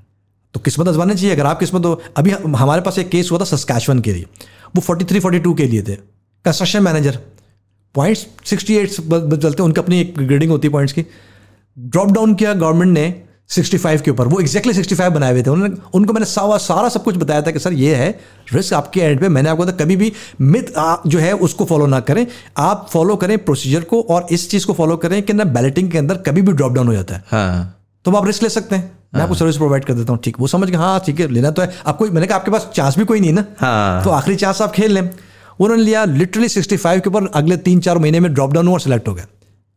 तो ये जब बात समझाई जाती है कि भाई आपको बैलेटिंग के अंदर अभी तो कट ऑफ बहुत हाई चल रहा है, तो मैं अक्सर सवाल करता हूँ अभी तो चल रहा का मतलब एक तो करंट नहीं है, आप प्रीवियस हिस्ट्री को देख कर बात, बैलेटिंग हमेशा प्रीवियस देखेंगे ना, आगे आने वाले में आप खुद बता दीजिए कि अगला राउंड कितने का होगा। वो कहते हैं आगे से मुझे तो नहीं पता। हाँ। लेकिन मैं बता रहा हूँ ना पीछे ट्रेंड, मैं ट्रेंड ठीक है अपनी जगह पर, लेकिन क्या गवर्नमेंट ने ये कहा है कि हम सिर्फ ट्रेंड को फॉलो करेंगे? हाँ। या हम वही जो कट ऑफ है उसी को लेके चलेंगे? You never know. राइट। आप अपने प्री रिक्विजिट्स को कंप्लीट करके आ जाएं एंड देन करें। तो इसलिए 40-44 तक भी लोगों को ट्राई करना, जिनके पास अच्छी इंग्लिश वगैरह है, बिल्कुल 5 बैंड और 6 बैंड के अंदर लोग हैं, तो वो फिर ऑब्वियसली उनको लिए बहुत मुश्किल है। Right, make sense. One last thing, आपने पूरी पॉडकास्ट में ना ये बेचा है कि क्यों कंसल्टेंट्स के पास नहीं जाना चाहिए।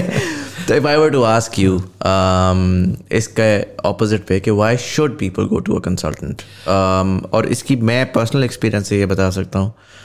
I have known people who are still in Pakistan. हम 11 फ्रेंड्स ग्रेजुएट किए थे फास्ट यूनिवर्सिटी से कंप्यूटर साइंस में। 11 में से एक साहब अब पाकिस्तान में, 10 जो हैं वो सऊदी अरब में, मैं दुबई में हूँ, एक जर्मनी में, 2 स्वीडन में हैं, US, so on and so forth. जो निकलने वाले थे वो निकल गए, और ये हर जगह से आए हुए लोग। ये लड़के वो नहीं थे कि बड़े कोई A लेवल्स वाले, मेरे ख्याल 2 ने A लेवल्स किया हुआ था, कर के वो निकल गए। पॉसिबिलिटीज़ बड़ी क्लियर है। बट देन मेरे और एक्सटेंडेड फ्रेंड्स ऐसे हैं जिनका मुझे नज़र आ रहा है कि यार इन लोगों का बहुत क्लियरली 2 मिनट की गेम है और इन्होंने निकल जाना है। राइट। आपको एक पता होता है, ट्रेंड्स नज़र आ रहे हैं, आपको नज़र आ रहा है किस तरह का बंदा जा चुका है। हाँ बिल्कुल। लेकिन वो हमेशा वो ना, कुछ पाकिस्तान में एक मसला हमारा ग्रोइंग अप ऐसा रहा है कि पेरेंट्स ने हमेशा हैंड होल्डिंग की और हमें आदी बना दिया है हैंड होल्डिंग का। ऐसे तो वो आके ना, वो मैं उनको ये तो बोल सकता हूँ कि सर आप ज़रा निकल जाएं, लेकिन वो फिर कहते हैं अच्छा तो क्या करूँ? आप कहते हो चलो आप गूगल करके आप उनको एक वेबसाइट ही बता देते हो, कहते हैं अच्छा इसमें क्या करना है। तो फिर आप कहते हो कि यार यू नो व्हाट, लाइक आप बैठे रह जाओगे, आप वही 50,000, 1 लाख रुपए, 2 लाख रुपए की सैलरी पे बैठे रह जाओगे। आप अप्लाई करो, आपका 10-15 लाख रुपया लग जाएगा, लेकिन वो आप 6 महीने में कमा लोगे वहाँ जाके। सही है। राइट। हैव समवन जो आपके सर पे बैठ के, क्योंकि आपकी प्रोफाइल अच्छी है, आपके सर पे बैठ के आपको अकाउंटेबल ठहरा के करवा दे। Why do you think? मुझे बड़ी क्लियर उसकी अपॉर्चुनिटी नज़र आती है, रिक्वायरमेंट नज़र आती है for certain amounts of people. Why do you think someone should come to a consultant, having said all of what you said? देखिए बहुत सिंपल सा अगर मैं आंसर करूँ ना, बहुत क्विकली आपको बताऊंगा। ऐसे ही जैसे कि कोई फार्मेसी से जाकर दवाई ले सकता है तो लेना चाहिए उसको। वही हम बात कर रहे थे कि जिसको जो खुद कर सकता है तो उसको करना चाहिए। बट अगर कोई नहीं कर सकता तो उसको डॉक्टर के पास जाना चाहिए। क्यों? क्योंकि डॉक्टर के पास एक्सपर्टीज होती है। बहुत से लोग देखें मेरे पास हाईली क्वालिफाइड, जब हम बात करें तो क्या वो खुद नहीं कर सकते थे? हाँ। PhD होल्डर मेरे पास है 100 जो है ना सिर्फ पब्लिकेशन उनकी TB2 के लिए अप्लाई, खुद नहीं अप्लाई कर सकते क्या? हमसे ज़्यादा भी अच्छे शायद लिख सकते होंगे, लेकिन उनको पता है कि डूज एंड डोंट्स। डूज आपको सब जगह पर मौजूद होता है, आप गूगल करेंगे आपको मिल जाएगा। डोंट्स नहीं बताया पता चलेगा। यही डॉक्टर में होता है, यही इलेक्ट्रिशियन पे होगा, यही आपका मैकेनिक का होगा। मुझे एक उससे याद आई बात कि मुझे एक मैकेनिक मिला, गाड़ी ख़राब हो गई रास्ते में, मैंने कॉल करके बुलाई और जैसे ही उसे बेनिफिट खिला उसने सिर्फ एक टिक किया और स्टार्ट हो गई गाड़ी। तो कहने लगा, मैंने पैसे, कहने लगा 2000 रुपये। उस वक्त मैंने इतने ज़्यादा पैसे? तो बोला इसी चीज़ को समझने के लिए मैंने टाइम लगाया ना कि ये कहाँ पर जाकर आप लगे रहते, आप लगे हुए तो नहीं हुआ आपसे। तो जो आपके पास स्किल्स हैं, जो आपके पास जो उसको आइडिया है देने का, ताकि आप बेस्ट ऑफ द बेस्ट, कि जब आपके पास फॉर एग्जाम्पल जैसे जॉब होती है, आपके पास 2 जॉब निकलती है किसी कंपनी में, तो हज़ारों लोग तो आते हैं ना, लेकिन हज़ारों लोग तो सिलेक्ट नहीं होंगे। Best of the best select होगा। तो वो बेस्ट ऑफ द बेस्ट बनाने के लिए, उसकी कोशिश के लिए आपको कंसल्टेंट की ज़रूरत है। और वो जो डोंट्स हैं वो आइडेंटिफाई करे। प्रॉपर ऑडिट जब करेगा केस का, तो आपके केस में ऑब्वियसली आप बेस्ट ऑफ द बेस्ट बनेंगे अमंग अदर्स। आपके चांसेस ज़्यादा बन जाएंगे सिलेक्शंस के। और लोग सारी क्वालिफिकेशन, सारा एक्सपीरियंस, सारा लैंग्वेज आप ही का था, लेकिन उसकी मदद से, रहनुमाई जिसको आप कहते हैं, उसकी रहनुमाई से आपको हमेशा फ़ायदा हो। कंसल्टेंट की रहनुमाई से फ़ायदा ही होता है। बट जो हम जो बात किया, जिसका जो कंक्लूजन तो वही था कि गारंटीज वाली चीज़ों से आपने बचेगा। जब आवाम गारंटीज पे जो है ना वो सौदे करते रहेगी, स्कैम्स होता रहेगा। जब आवाम ये समझते रहेगी कि कंसर्न माई बाप है, कंसर्न जो है ना वो एम्बेसी में बैठे हुए लोग हैं, कंसर्न जो है ना वो जॉब बना के जुगाड़ कर देते हैं, ये तब तक आपको स्कैम होते ही रहेगा ना। इसका रोकथाम है, आप कितनी भी बात कर लें। लेकिन जिस तक जहाँ तक भी बात अगर पहुँच जाएगी तो वो थोड़ा बहुत कुछ लोगों को फ़ायदा हो जाता है, जो पिछले कुछ सालों में हुआ। आदिल भाई, thank you so much for sharing all that insight and coming in. अगर किसी ने कांटेक्ट करना हो आपको, तो what's the best way to do that? देखिए, आसान है। अगर सारे कांटेक्ट डिटेल्स लेने हैं तो हमारी वेबसाइट पे चले जाएं, superiorimmigration.com। राइट, वहाँ पर आपको सारे कांटेक्ट डिटेल्स आपको मिल जाएंगे। और आप लोग कहाँ बेस्ड? इस वक्त पाकिस्तान में है, कराची के अंदर मेन ऑफिस है बड़ा हमारा माशाल्लाह, और वहाँ पर से ऑपरेट हो रहा है। और इस वक्त दुबई के अंदर है, और लाइजन ऑफिस ऑस्ट्रेलिया में भी। राइट, और जो कराची ऑफिस कनाडा में भी हमारा लाइजन ऑफिस है, जो हमारा RCSC वहाँ पर मिसिसागा के अंदर। तो राइट, और कराची वाला ऑफिस जो है वो वर्चुअली कर सकता है सबको? वो बिल्कुल कर सकता है। हम पूरी दुनिया से केसेस लेते हैं, राइट, और हर जगह से करते हैं। अभी कुछ अर्सा हमने थोड़ा सा किया था, क्योंकि हम क्वालिटी पे बिलीव करते हैं, हम क्वांटिटी भी। तो कुछ 2-3 महीने से हमने स्टॉप किया था कि हम आउट ऑफ सिटी नहीं कर रहे हैं, क्योंकि हमारे पास बैकलॉग बहुत ज़्यादा था। अब अल्हम्दुलिल्लाह आज के बाद से आपसे हमने स्टार्ट किया हुआ है, तो हमने जो है ना वो स्टार्ट कर दिया। तो तमाम लोग हम, क्योंकि लाहौर में जी लाहौर, इस्लामाबाद, लाहौर में तो मैं तकरीबन 2010 से अवारी होटल जो है ट्रैक रिकॉर्ड मौजूद है। 2010 से सेमिनार करता हूँ, 1-to-1 सेमिनार। अच्छा, उसका क्या कॉन्सेप्ट है? वो ये है कि मैंने इंट्रोड्यूस करा पूरी दुनिया के अंदर। एक सेमिनार होता है लार्ज गैदरिंग के अंदर, लोग खड़े होते हैं, अपना दिखाते हैं, ये वो करते हैं। हमने क्या, जैसे आप और मैं अभी डिस्कस करें, लोग आए तादाद में, एक अच्छा इन्वायरमेंट उनको मिले, और उस इन्वायरमेंट के अंदर वो आकर 1-to-1 ही डिस्कस करें, और उनको प्री एसेस किया जाए। मेरे यहाँ कोई भी शख्स जो है वो प्री एसेस के बगैर आता नहीं है। अब तो तादाद ज़्यादा हो गए तो फिर भी वॉक इन आते हैं हमारे पास, लेकिन हमने बड़ा सख्ती से मैंने मना किया हुआ है कि लोग जो है वो अपने असेसमेंट करें। आपने कोई भी बात करनी है, पहले ये जानने की तो ज़रूरत है कि आप जा भी सकते हैं, लेकिन हम आपको हेल्प कर सकते नहीं। अब हॉस्पिटल में चले गए, डॉक्टर आपके इलाज ही नहीं कर सकता। स्पेशलिस्ट के आप पहले GP के पास जाते हैं, फिर स्पेशलिस्ट के पास जाते हैं, वरना वो स्पेशलिस्ट सबको देखेगा तो फिर क्या? इसलिए हम सबका जो है ना वो नहीं करते, इसलिए। Make sense. जबरदस्त। आदिल भाई, thank you so much for coming in and sharing all that insight. I am gonna ask you one last question. I ask all of the folks who come on the podcast, अगर आप if you'd share an insight on how do you see Pakistan 27 years from now, knowing all of what you know now and seeing all of what you've seen throughout your life. अगर आज के जो हालात हैं या पिछले आने वाले वक्त के हालात हैं उन्हीं को एक्सट्रापोलेट किया जाए, बड़े लोग जब आए हैं उनसे सवाल पूछा गया तो उन्होंने कहा कि पाकिस्तान की यूथ पॉपुलेशन बहुत ज़्यादा है। I want you to avoid that, because वो यूथ पॉपुलेशन कुछ नहीं करेगी। I also want you to avoid कि अगर ये हो गया तो ऐसा होगा। Just give me a based on what you the way that you see it, आपको क्या लगता है? वैसे तो नहीं कमेंट करता, लेकिन मैं मेरा अपना नजरिया है जिसमें मैं बहुत ज़्यादा कुड़ता, आपने इसी देखा होगा पूरे पॉडकास्ट में ये कुड़ा होता हूँ।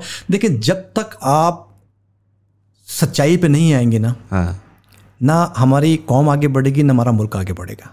जिसको इन अदर वर्ड्स भी आप कहते हैं, जब तक आप करप्शन से नहीं निकलेंगे, ये सबसे बड़ा अलमिया है। और करप्शन बाय द वे सिर्फ बड़ों की नहीं है, हम सब करप्ट हैं सर। आप जो है किसी ठेले वाले से भी बात, हम क्या कहते हैं, जैसे हुक्मरान की बातें करते रहते हैं, इसका भी बड़े खिलाफ हूँ भाई। जैसे आपके अमाल होंगे वैसे हुक्मरान होंगे आप। रेडी वाले से भी बात करें, सॉरी टू से, वो आपको 2-3 चूना लगा देगा। कोई भी चीज़ से आपको जो है ना वो निकाल देगा ऐसे, और आपको या देखेगा बड़ी पार्टी है, बड़ा पैसा आपसे भी काट लेगा। जब तक हम एतदाल पसंद नहीं है, मैं खुद चूँकि आदिल हूँ तो मैं कोशिश करता हूँ कि आदिल वाले काम करें। मैं कोई फरिश्ता नहीं हूँ, मैं भी बहुत सारी गलती करता हूँ, बहुत सारे गुनाह करता हूँ, बट अगेन जो बेसिक प्रिंसिपल्स हैं आप उसको फॉलो करें। बेसिक प्रिंसिपल ये कि आप अपनी नस्ल को दे क्या रहे हैं। मेरा बेटा आज देखेगा कि वालिद साहब तो जो है वो लोगों को चूने लगाते हैं और दर्द दे रहे हैं किसी और चूका, तो हमारे कॉल ऑफ फेल में तजाद नहीं होना चाहिए। बहुत सीरियस जो है ना वो मैटर है। देखिए लोग आके आपके बहुत डिफरेंट बात करेंगे, ये हो गया पाकिस्तान ऐसा कर देगा वैसा हो जाएगा, कुछ भी नहीं होगा, चाहे कुछ भी करते रहे। आपने डॉक्टर कदीर जैसे लोग भी निकाले तो आप कहाँ पहुंच गए? आपको तो बहुत आगे पहुंचना चाहिए था। आपने बहुत बड़े बड़े सिंगर, डॉक्टर्स, इंजीनियर्स, कुछ आप नाम लें, हर जगह पर आपके पास एक टैलेंट मौजूद है, लेकिन वो आगे इसलिए नहीं बढ़ता कि वो सही फिल्टर नहीं होता। हमारा मैकेनिज्म जो है वो नहीं सही होगा। तो ये तो दुख की बात है। सॉरी टू से, मैं कोई भी अगले 5 साल में भी, मैं जो आप कहते हैं, आप तो 27 ईयर्स की बात की, मैं 5 साल में भी बहुत ज़्यादा जो है वो चेंजेस नहीं देखता अनटिल अनलेस कि हमारी यूथ भी, हमारे लोग नहीं, आने वाली नस्ल ही करी। हम तो जब गुजार गए, हमारे बड़े भी गुजार गए, कब्रों में पहुंच गए, हम भी पहुंच जाएंगे। लेकिन जब तक आगे आने वाली नस्लों को हम टिकटॉक और इससे आगे नहीं निकालेंगे, आप देख लें टीवी के ऊपर ये चीज़ें, लड़कियां हमारा कोई इंटेलेक्चुअल काम ही नहीं है जब तक हमारे। और सबसे बड़ा काम ये है कि हम एजुकेशन, मैं जैसे आपको एजुकेट करूँ, आप मुझे जैसे एजुकेट कर रहे हैं, ये एजुकेशन अगर हो, ये भले से आपकी डिग्री से ना रिलेटेड करते हो, लेकिन एजुकेट करना चाहिए कि भाई आपने सिग्नल पे रुकना है कि नहीं रुकना। तो जब तक आप एजुकेट नहीं करेंगे कौम, आपकी कौम इसी तरीके से निकलती रहेगी, ऐसे ही टाइम ज़ाया करती रहेगी, ऐसे ही पान खा के जो है ना वो बाहर थूकते रहेगी, लेकिन आपकी जो है वो अपग्रेडेशन नहीं होगी। उन्होंने बड़ी अच्छी बात बोली। मुझे काफ़ी लोग पूछते हैं कि आप क्यों गए ना पाकिस्तान से बाहर। बहुत सारी वजूहत थी। एक मेजर उसकी वजह जो थी वो मेरी और बेगम की बड़ी एक सोच थी कि हम जब बड़े हो रहे थे ना, तो हमारे वालिद साहब ने हमारे अंदर मुख्तलिफ़ चीज़ें इनकलकेट की। हमारी वालदा ने एक्चुअली ज़्यादा तो उन्होंने उस पर फोकस किया। उन्होंने हमें इस पर रखा कि अपनी जो चीज़ें हैं उसको शेयर किया करो, काइंडनेस सिखाई, सेल्फलेसनेस सिखाई, पेशेंस सिखाया। अच्छा, आज जिस बच्चे के अंदर ये होती है ना क्वालिटीज़, या जो बाप अपने बच्चे को ये क्वालिटीज़ सिखा रहा होता है, उसको बेवकूफ़ समझा जाता है, राइट। आज पाकिस्तानी माशरे के अंदर आपको फॉर सिक्योरिटी रीजंस अच्छे पढ़े लिखे लोग जो हैं वो अपने बच्चों को सिखाते हैं कि तुमने you have to look out for yourself, you do not have to indulge with anyone, strangers के साथ आपने क्या करना है। और ये बड़ी अंडरस्टैंडेबल है कि क्यों अपने हो गया ना। हाँ, मुआशरा से हो गया। तालीम की कमी की वजह से एक आपकी बात से सॉरी टू कट यू, वो ये जो है कि इस वक्त जो तरतीब है हमारी कि पेरेंट्स जो हैं वो हम सिखाते हैं। देखिए एक बात जैसे आपने भी कही कि पेशेंस कहा जा सकता है, पेशेंस सिखाया नहीं जा सकता। सबर तो आप लिख के किताबों में नहीं पढ़ते, हम बचपन से पढ़ रहे हैं। सबर करके दिखाया जाएगा तो होगा।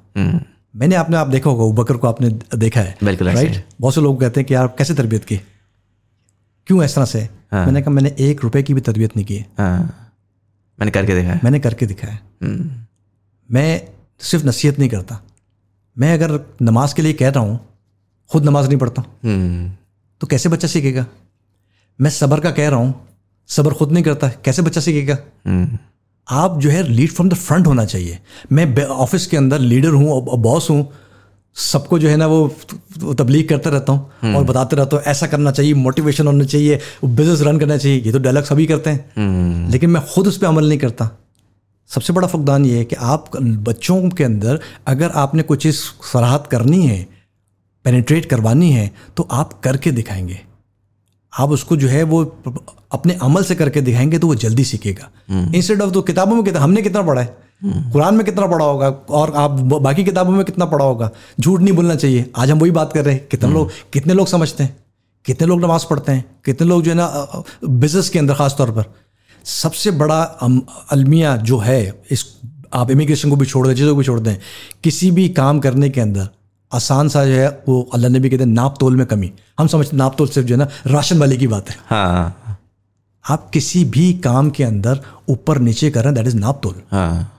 आप किसी भी काम, ये इंपॉर्टेंटली अगर कोई बात समझ जाए और अपने पास देखिए, हर किसी को जाना तो है बहरल, लेकिन आपने ये चीज़ें समझी बगैर, क्योंकि हम दुनियावी चीज़ों में ज़्यादा लगे रहते हैं। हम समझते हैं कि ना मैं बड़ा कंसल्टेंट बन जाऊंगा, बड़ा नाम हो जाएगा, बड़े मीडिया कवरेज कर लूंगा तो काम अब जो है ना वो मेरा बन जाएगा। वो तो दुनियावी चीज़ है, लेकिन मैं छोड़ के क्या जा रहा हूं, सिखा क्या रहा हूं? और साथ में 4 नमाजें पढ़ लूंगा तो अल्लाह ताला ने मुझे ओके कर देना। सिर्फ नमाजें इज वन कंपोनेंट। हाँ, नमाजें इज वन कंपोनेंट। आपकी एक एक चीज़, और ये बताया गया था हमें बचपन में कि यार एक एक चीज़ आप ही जाएगी। आई डोंट नो कि why we lost that way and not realised it. इखलाक, इसको कवर करते पहले आप करें, इसको काटे नहीं काटे, मैं कंप्लीट करूं कि आपको तो इखलाक बड़ी इंपॉर्टेंट चीज़ है। आपका इखलाक ही जो हमने सारी बात की, उसका तो लुबे लुबाब तो यही था ना कि ना एक दूसरे से बात करना क्यों छोड़ रहे, या हम कह रहे यूँ है हमारा कंट्रीमेट क्यों है, इसलिए कि इखलाकियात से गिर के, जब भी आप इखलाकियात से गिर जाएंगे आप कौमें तबाह हो जाती हैं। हम तो किस्सों में पढ़ रहे चीज़ें कर रहे हैं, इखलाकियात ही नहीं है। आप देखें कि ना आप बच्चियों के साथ क्या होता है हमारे मुल्क के अंदर, और लोगों के साथ क्या जो है ना वो रहता है, तो आपको जस्टिस तो मिलेगा ही नहीं। जस्टिस सेंटर्स में क्या हो रहा है तो जस्टिस क्या मिलेगा आपको? तो ये सारी चीज़ें हैं। Unfortunately sir, thank you so much for coming in and sharing all that insight, and I look forward to talking to you. अगर अगले साल हमारा मूड हुआ कि हमने किसी और कंट्री जाना है, but thank you so much for coming and for all of you guys, thank you so much for watching. अगर आपको एपिसोड पसंद है दोस्तों के साथ जरूर शेयर करिएगा। यूट्यूब वाले लाइक का बटन दबाएंगे, इंगेजमेंट बढ़ेगी, ज़्यादा लोगों तक हमारी कन्वर्सेशन पहुंचेगी। ऑडियो प्लेटफॉर्म वाले सब्सक्राइब का बटन दबाएंगे, आने वाले एपिसोड्स की आपको नोटिफिकेशन मिलेगी। नीचे आप कमेंट सेक्शन में आके मुझे बता सकते हैं। I love to hear your thoughts about all of this, immigration, getting out of Pakistan, brain drain, what not. आप क्या कोई सोच रहे हैं बाहर जाने का? अगर सोच रहे हैं तो क्या कंसल्टेंट हायर कर रहे हैं या नहीं कर रहे? किस कंट्री में आपको लगता है कि ज़्यादा अच्छे चांसेस हैं उस वक्त जाने के? Let me know in the comment section below. But anyways, this was Syed Muzammil Hasan Zaidi, you are watching Thought Behind Things. Thank you so much for watching and I will see you in the next one.